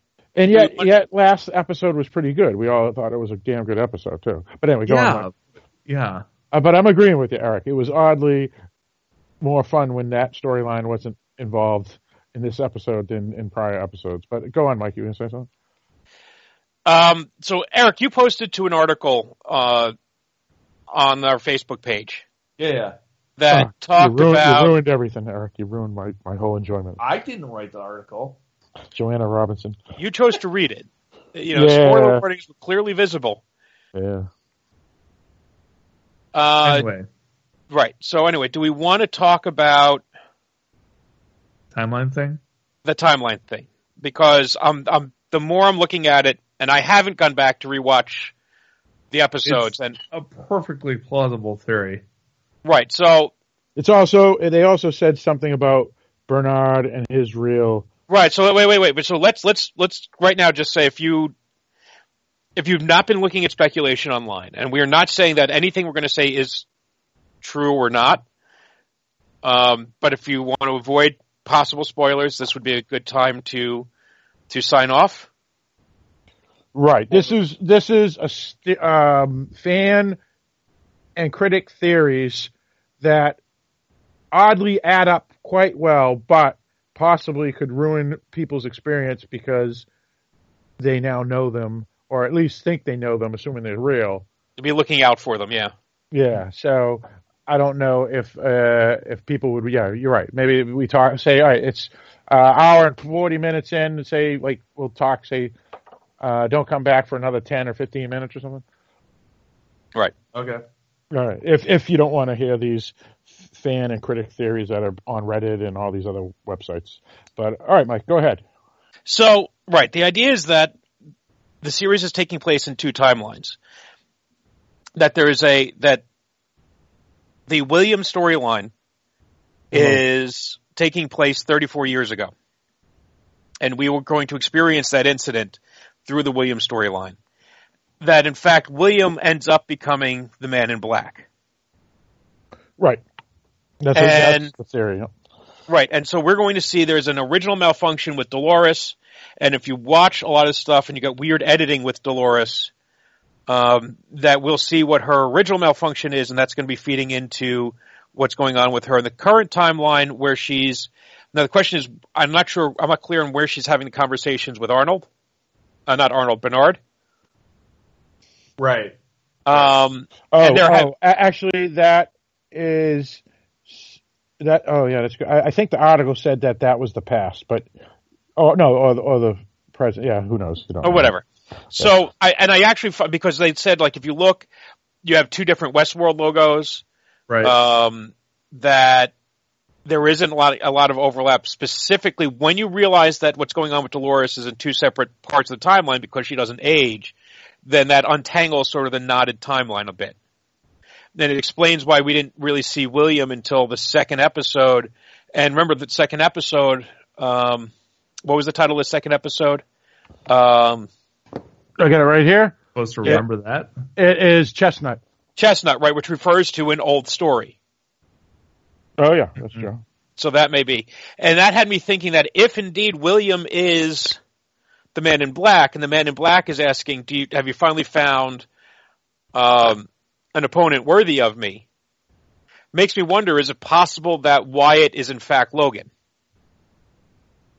Interesting. Because remember, we saw Wyatt get shot, and it had no effect, and we hypothesized that it might have been a guest. Okay, yeah. Did we see Wyatt get shot? Yeah. Okay.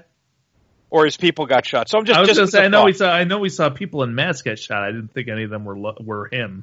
Oh, I don't remember. Well, somebody in his mask. I just was wondering, is that's a possibility? If you're looking for, if in fact he's William, then wouldn't his worthy adversary be the dick that got him into all this shit in the first place? That's okay. But anyway, that was just, again, a thought or a possibility. I have to be honest, I'm finding it, for the people who just jump back in, get off, we're going to spoil it for you. I'm finding it more and more plausible as I'm thinking about it, but I do want to rewatch and see if there's anything to it. And one of the producers for Westworld had commented with the fan theories and say that some of them are getting close, but of course he didn't specify as to which ones are close and which ones aren't. Well, and also there's the fact that the actual official HBO Twitter account before the series even aired dropped a hint about the logos. Right.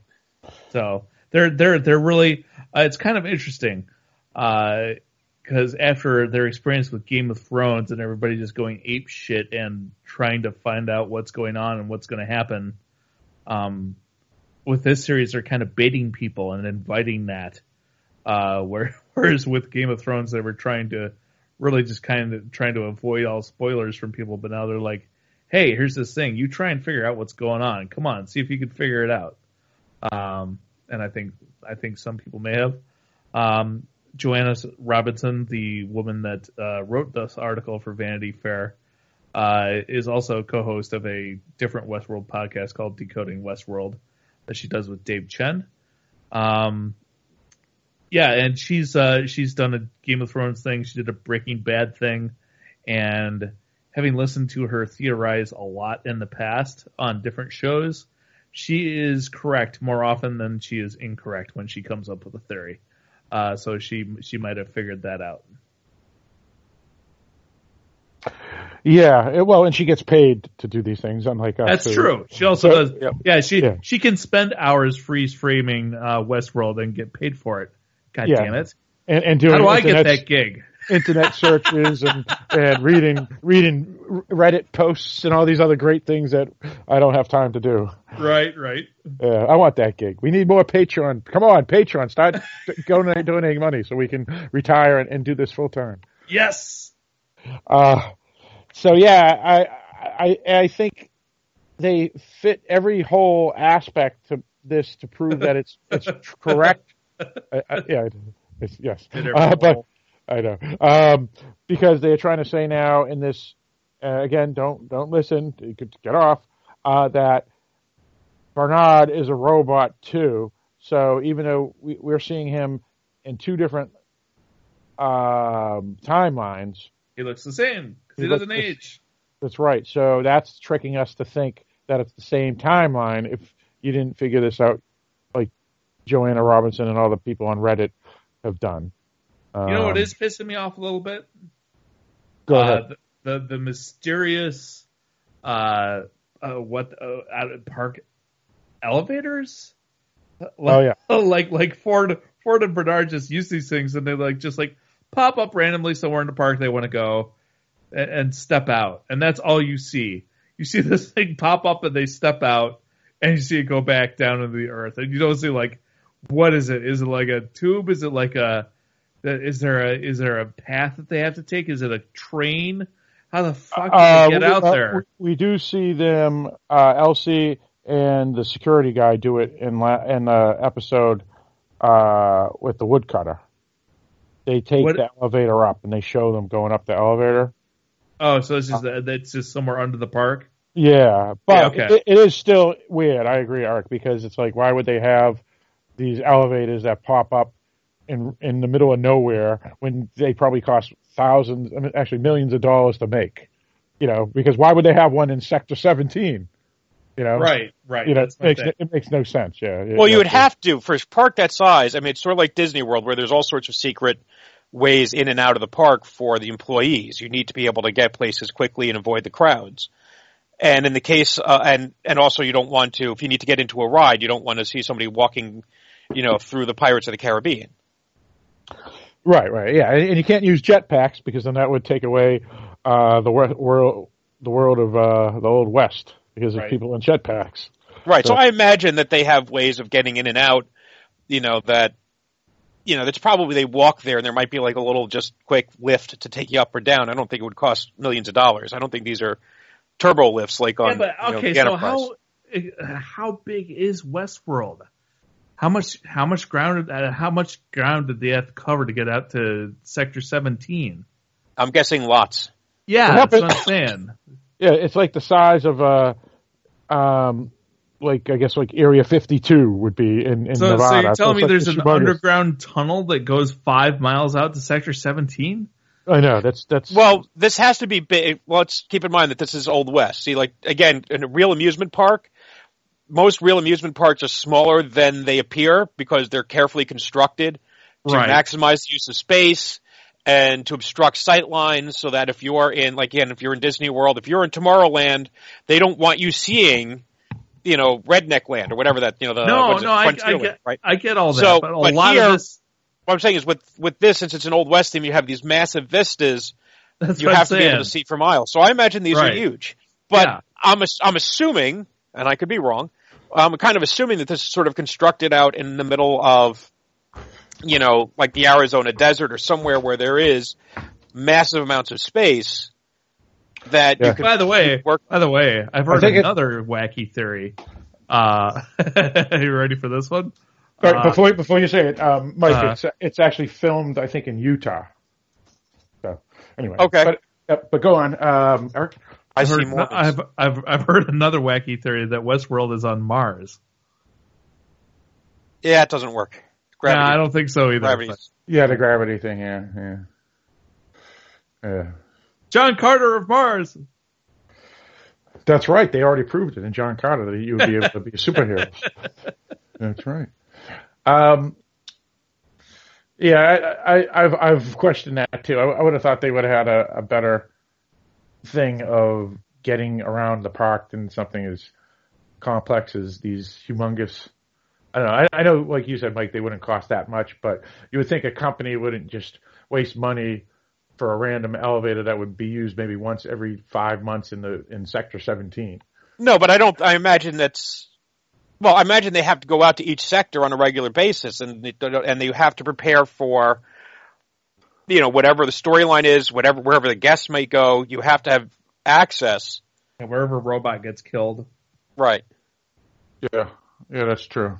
So even though, you may have to do it, it may be ineffective. There will be others where it was more cost effective, but without knowing where people are going, you aren't going to know that. It's a matter of preparation. Yeah. Now this whole theories that was talked, including the reason the Man in Black is trying to break the maze, is so he can get Dolores free, so Dolores can fall in love with him naturally or something, is one of the theories that was discussed in this article. But if that's the case, do you think the Westworld has nothing to do with a robot rebellion after all, or otherwise? Because in the article they did specifically ignore the Ford and Meave stories pretty much. It was really just focusing on the Man in Black storyline. Right. I don't think you could make a Westworld series and not have some kind of robot rebellion. I think that would be foolish. I think it would disappoint way too many people.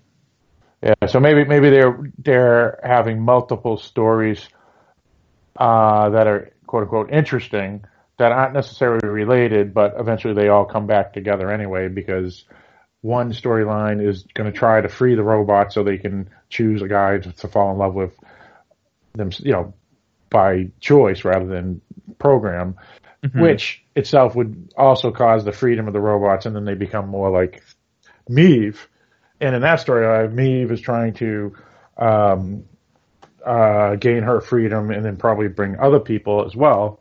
And then, of course, we have the last storyline, which is where the company is trying to possibly take over from Ford, and then Ford's going to go probably into the park and make it like a little castle with a moat where no one can touch him, and the robots will protect him. And then there's the fourth, or even another storyline, which is there could be a demon program or an actual entity called Arnold that could sabotage that plan too, which would cause even more chaos. So they could go many ways, and in this story, and all these things could lead back to one main story, which is Rebellion of Robots.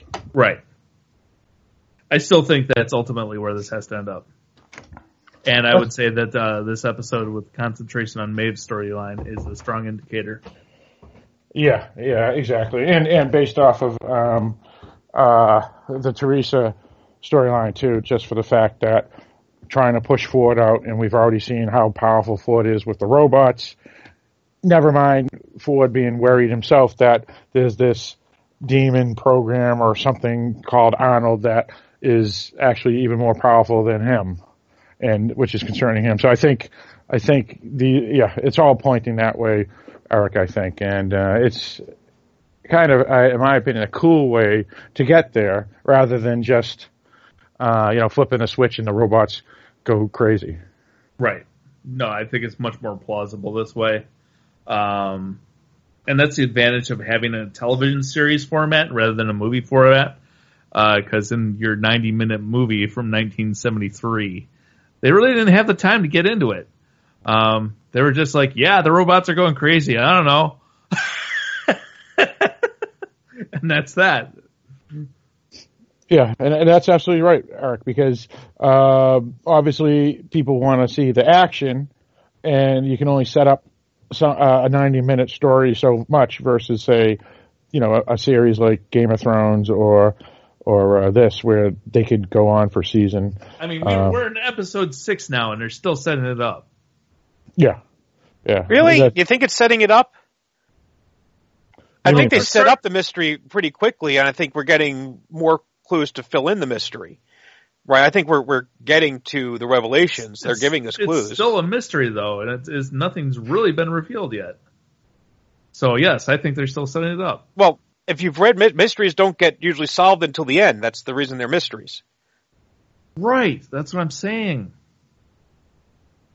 But I think it's beyond setup, or what I would define as setup. Maybe we're just defining setup. I think we define that differently. Right. Okay. So it's really just a semantical issue that we're debating rather than the definition of what we mean. So all right.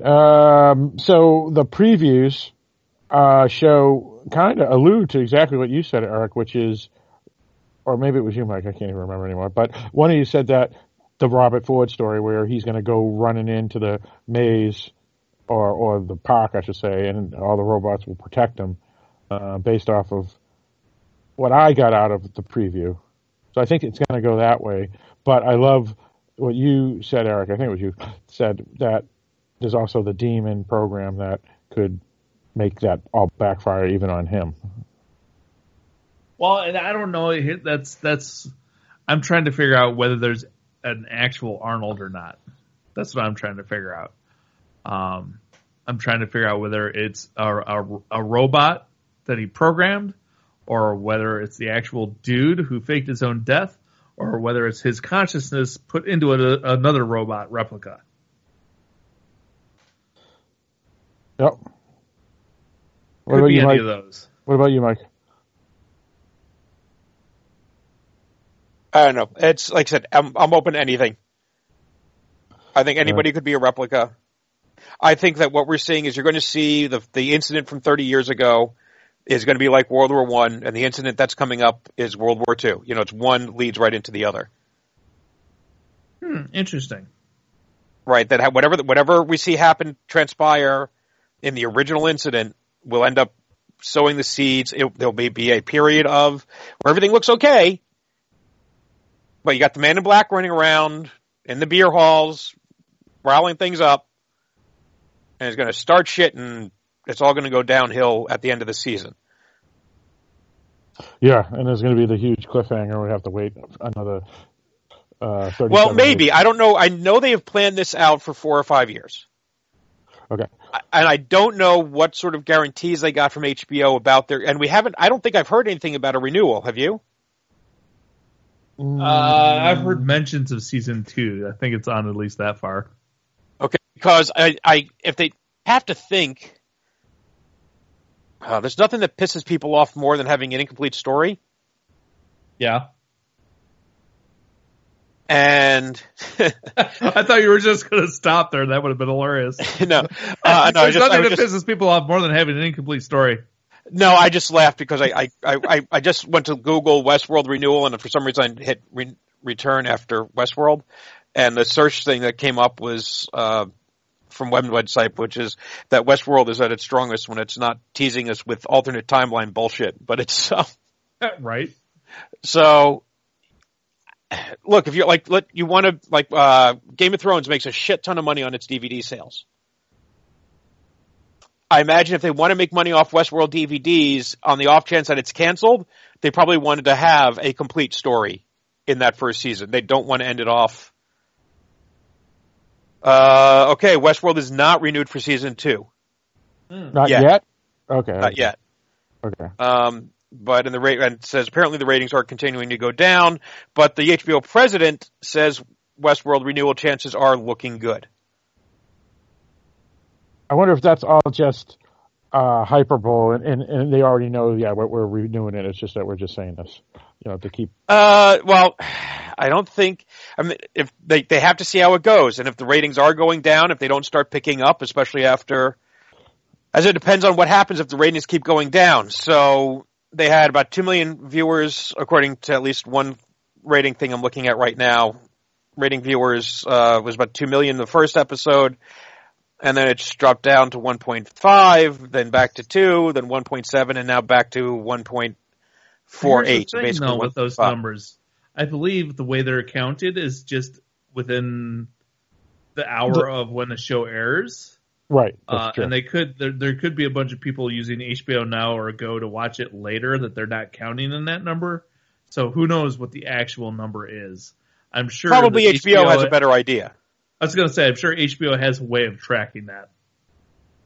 Yeah, and I would agree with that. I mean, as we discussed, Mike, last week, Walking Dead debuted and we figured that most people were going to go watch that because not that everybody's a fan of Walking Dead that would like Westworld, but their genre fans sometimes overlap, and Right. then they would sit and not watch Westworld since Westworld's not the new product; it's episode 5 or whatever it was at that week versus the first episode of a new season of Walking Dead. More people are apt to go and watch the debut episode of a season than episode 5 of another show, and they can watch the episode 5 later. And here's the other thing, which is that I think binge watching is pretty much part of our new TV culture, streaming. And, even though the networks are clawing for dear life to try and hang on to their model, I don't think it's going to work out in the long run. So I think streaming and binge watching is here to stay. And I think through the experience with Game of Thrones, they've probably learned that at HBO and know that there's probably a good deal of people out there that are just waiting until this whole thing is done so they can watch it all at once. Yeah, that's true. There could be people that are like that. I know there's, Mike, you mentioned there's a lot of people that like the water cooler talk, and Westworld is a show that would be a water cooler show. But it's not there yet. Right, it's not as popular yet. And also, Eric makes a good point, too, which is a lot of people, and I know a few folks on our Dark Discussions Podcast Facebook group page have already said, I'm planning to watch the show for sure, but I'm not a person that waits week to week. I do the binge, like Sean Quinn Robinson. He actually says exactly that. So he waits until the season's over of Game of Thrones or whatever, and then he just buys the disc and he watches it, binges it that way. So... Right, and I think if you watch the first episode of the show or the second episode of the show, you should have immediately gone, oh shit, this is one of those shows where it's a big puzzle and it's all going to matter how it comes out in the end. So fuck it, I'll wait and see, because I'm not investing in a show if I can't get the answers, right? Yeah, that's a fair point, yeah. So if they stick the landing in the last 4 episodes, and if they give mostly satisfying answers to the mysteries that were set up this season, they will leave things to explore next season, but they need to basically give us, the background, what happened 30 years ago and where the robots are going. We need to get to the robot rebellion in episode 10 to give people a reason to say, okay, the show is going to continue.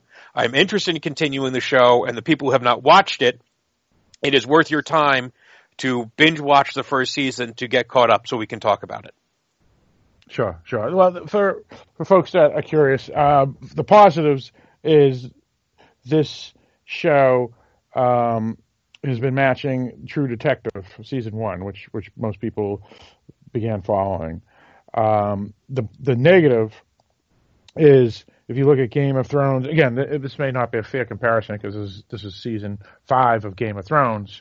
The average viewership of that was around 6 to 8 million, and we're only averaging 1.5 to 2 million for this. Or season 7 of Walking Dead, its first 2 episodes have been averaging 16.5 million versus Westworld, which is only averaging, again, 1.5 to 2. But again, that could be just because it's a new show, or it could be a bad sign altogether, which is because I think the show is kind of hyped. And so if it's only getting 2 million or 1.5 or whatever, I don't know. Is that a bad thing? I don't know. So. Well, and I do have to wonder how much does a show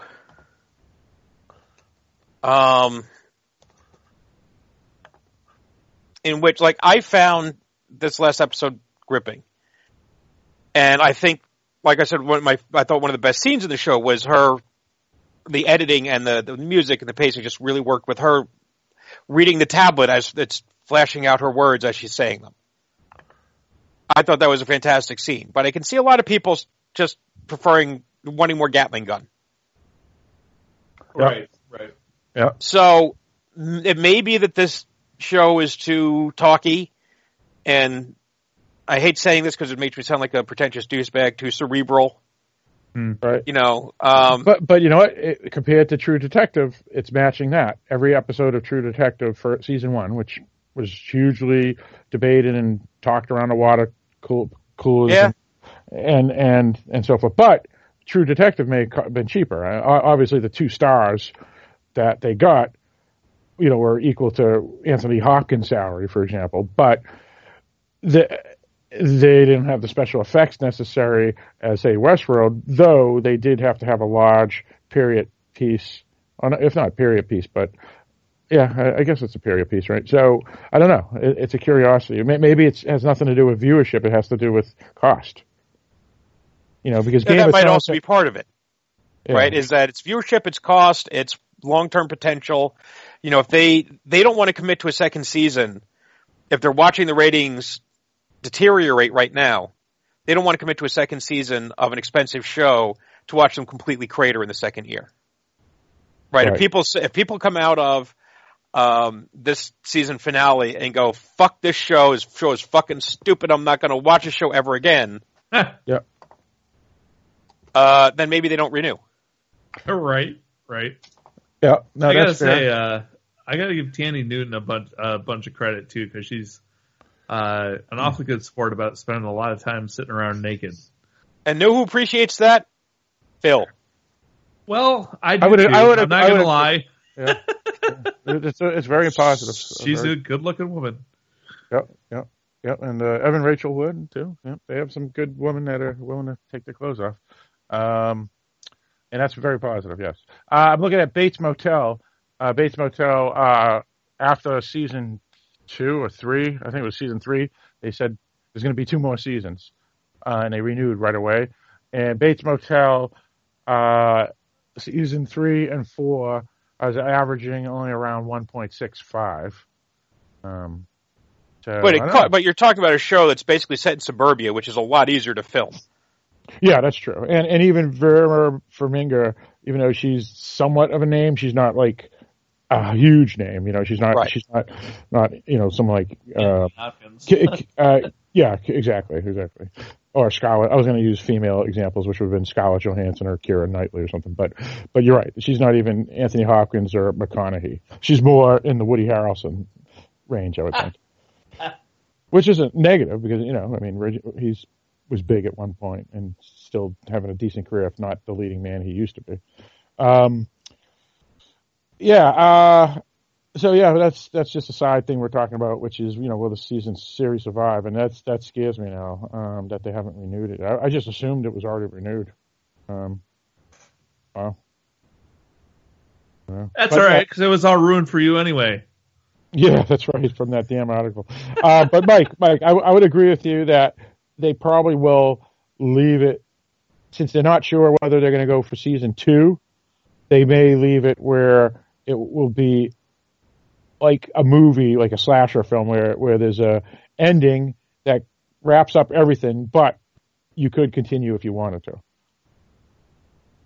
Yeah. And that's what I think that they're going to do, because that makes sense, because why would they have a story end without, you know, something, a clean cut, so they could, like you said, sell discs or whatever. And the thing I'm most curious about would be to see whether or not Anthony Hopkins survives, because I have to guess, and I could be wrong, that he's a big part of the cast budget. Sure. And if he only signed on, but I also imagine he's a draw for a lot of people for understandable reasons. Oh, for sure, yeah. I mean, he's actually he rules. Yeah, he does rule, and he's the best actor by far here. And I know, Eric, you like Meve's character the best, which is understandable. But Hopkins, you know, he's pretty damn good too. But go on, Mike. Yeah, so if he may not come back next season to save cost, or maybe he only agreed to do it for 1 year, or maybe, you know, him coming back will be, you know, a reason being willing to sign on, you know, then negotiating his salary. Maybe that'll be a factor in determining whether or not they come back. You know, there could be things about, well, we need less of this and less of that, and we need more boobs and tits and cocks in order to up the viewership. you know, Boobs we and need tits? what? Yeah, Boobs okay. and tits?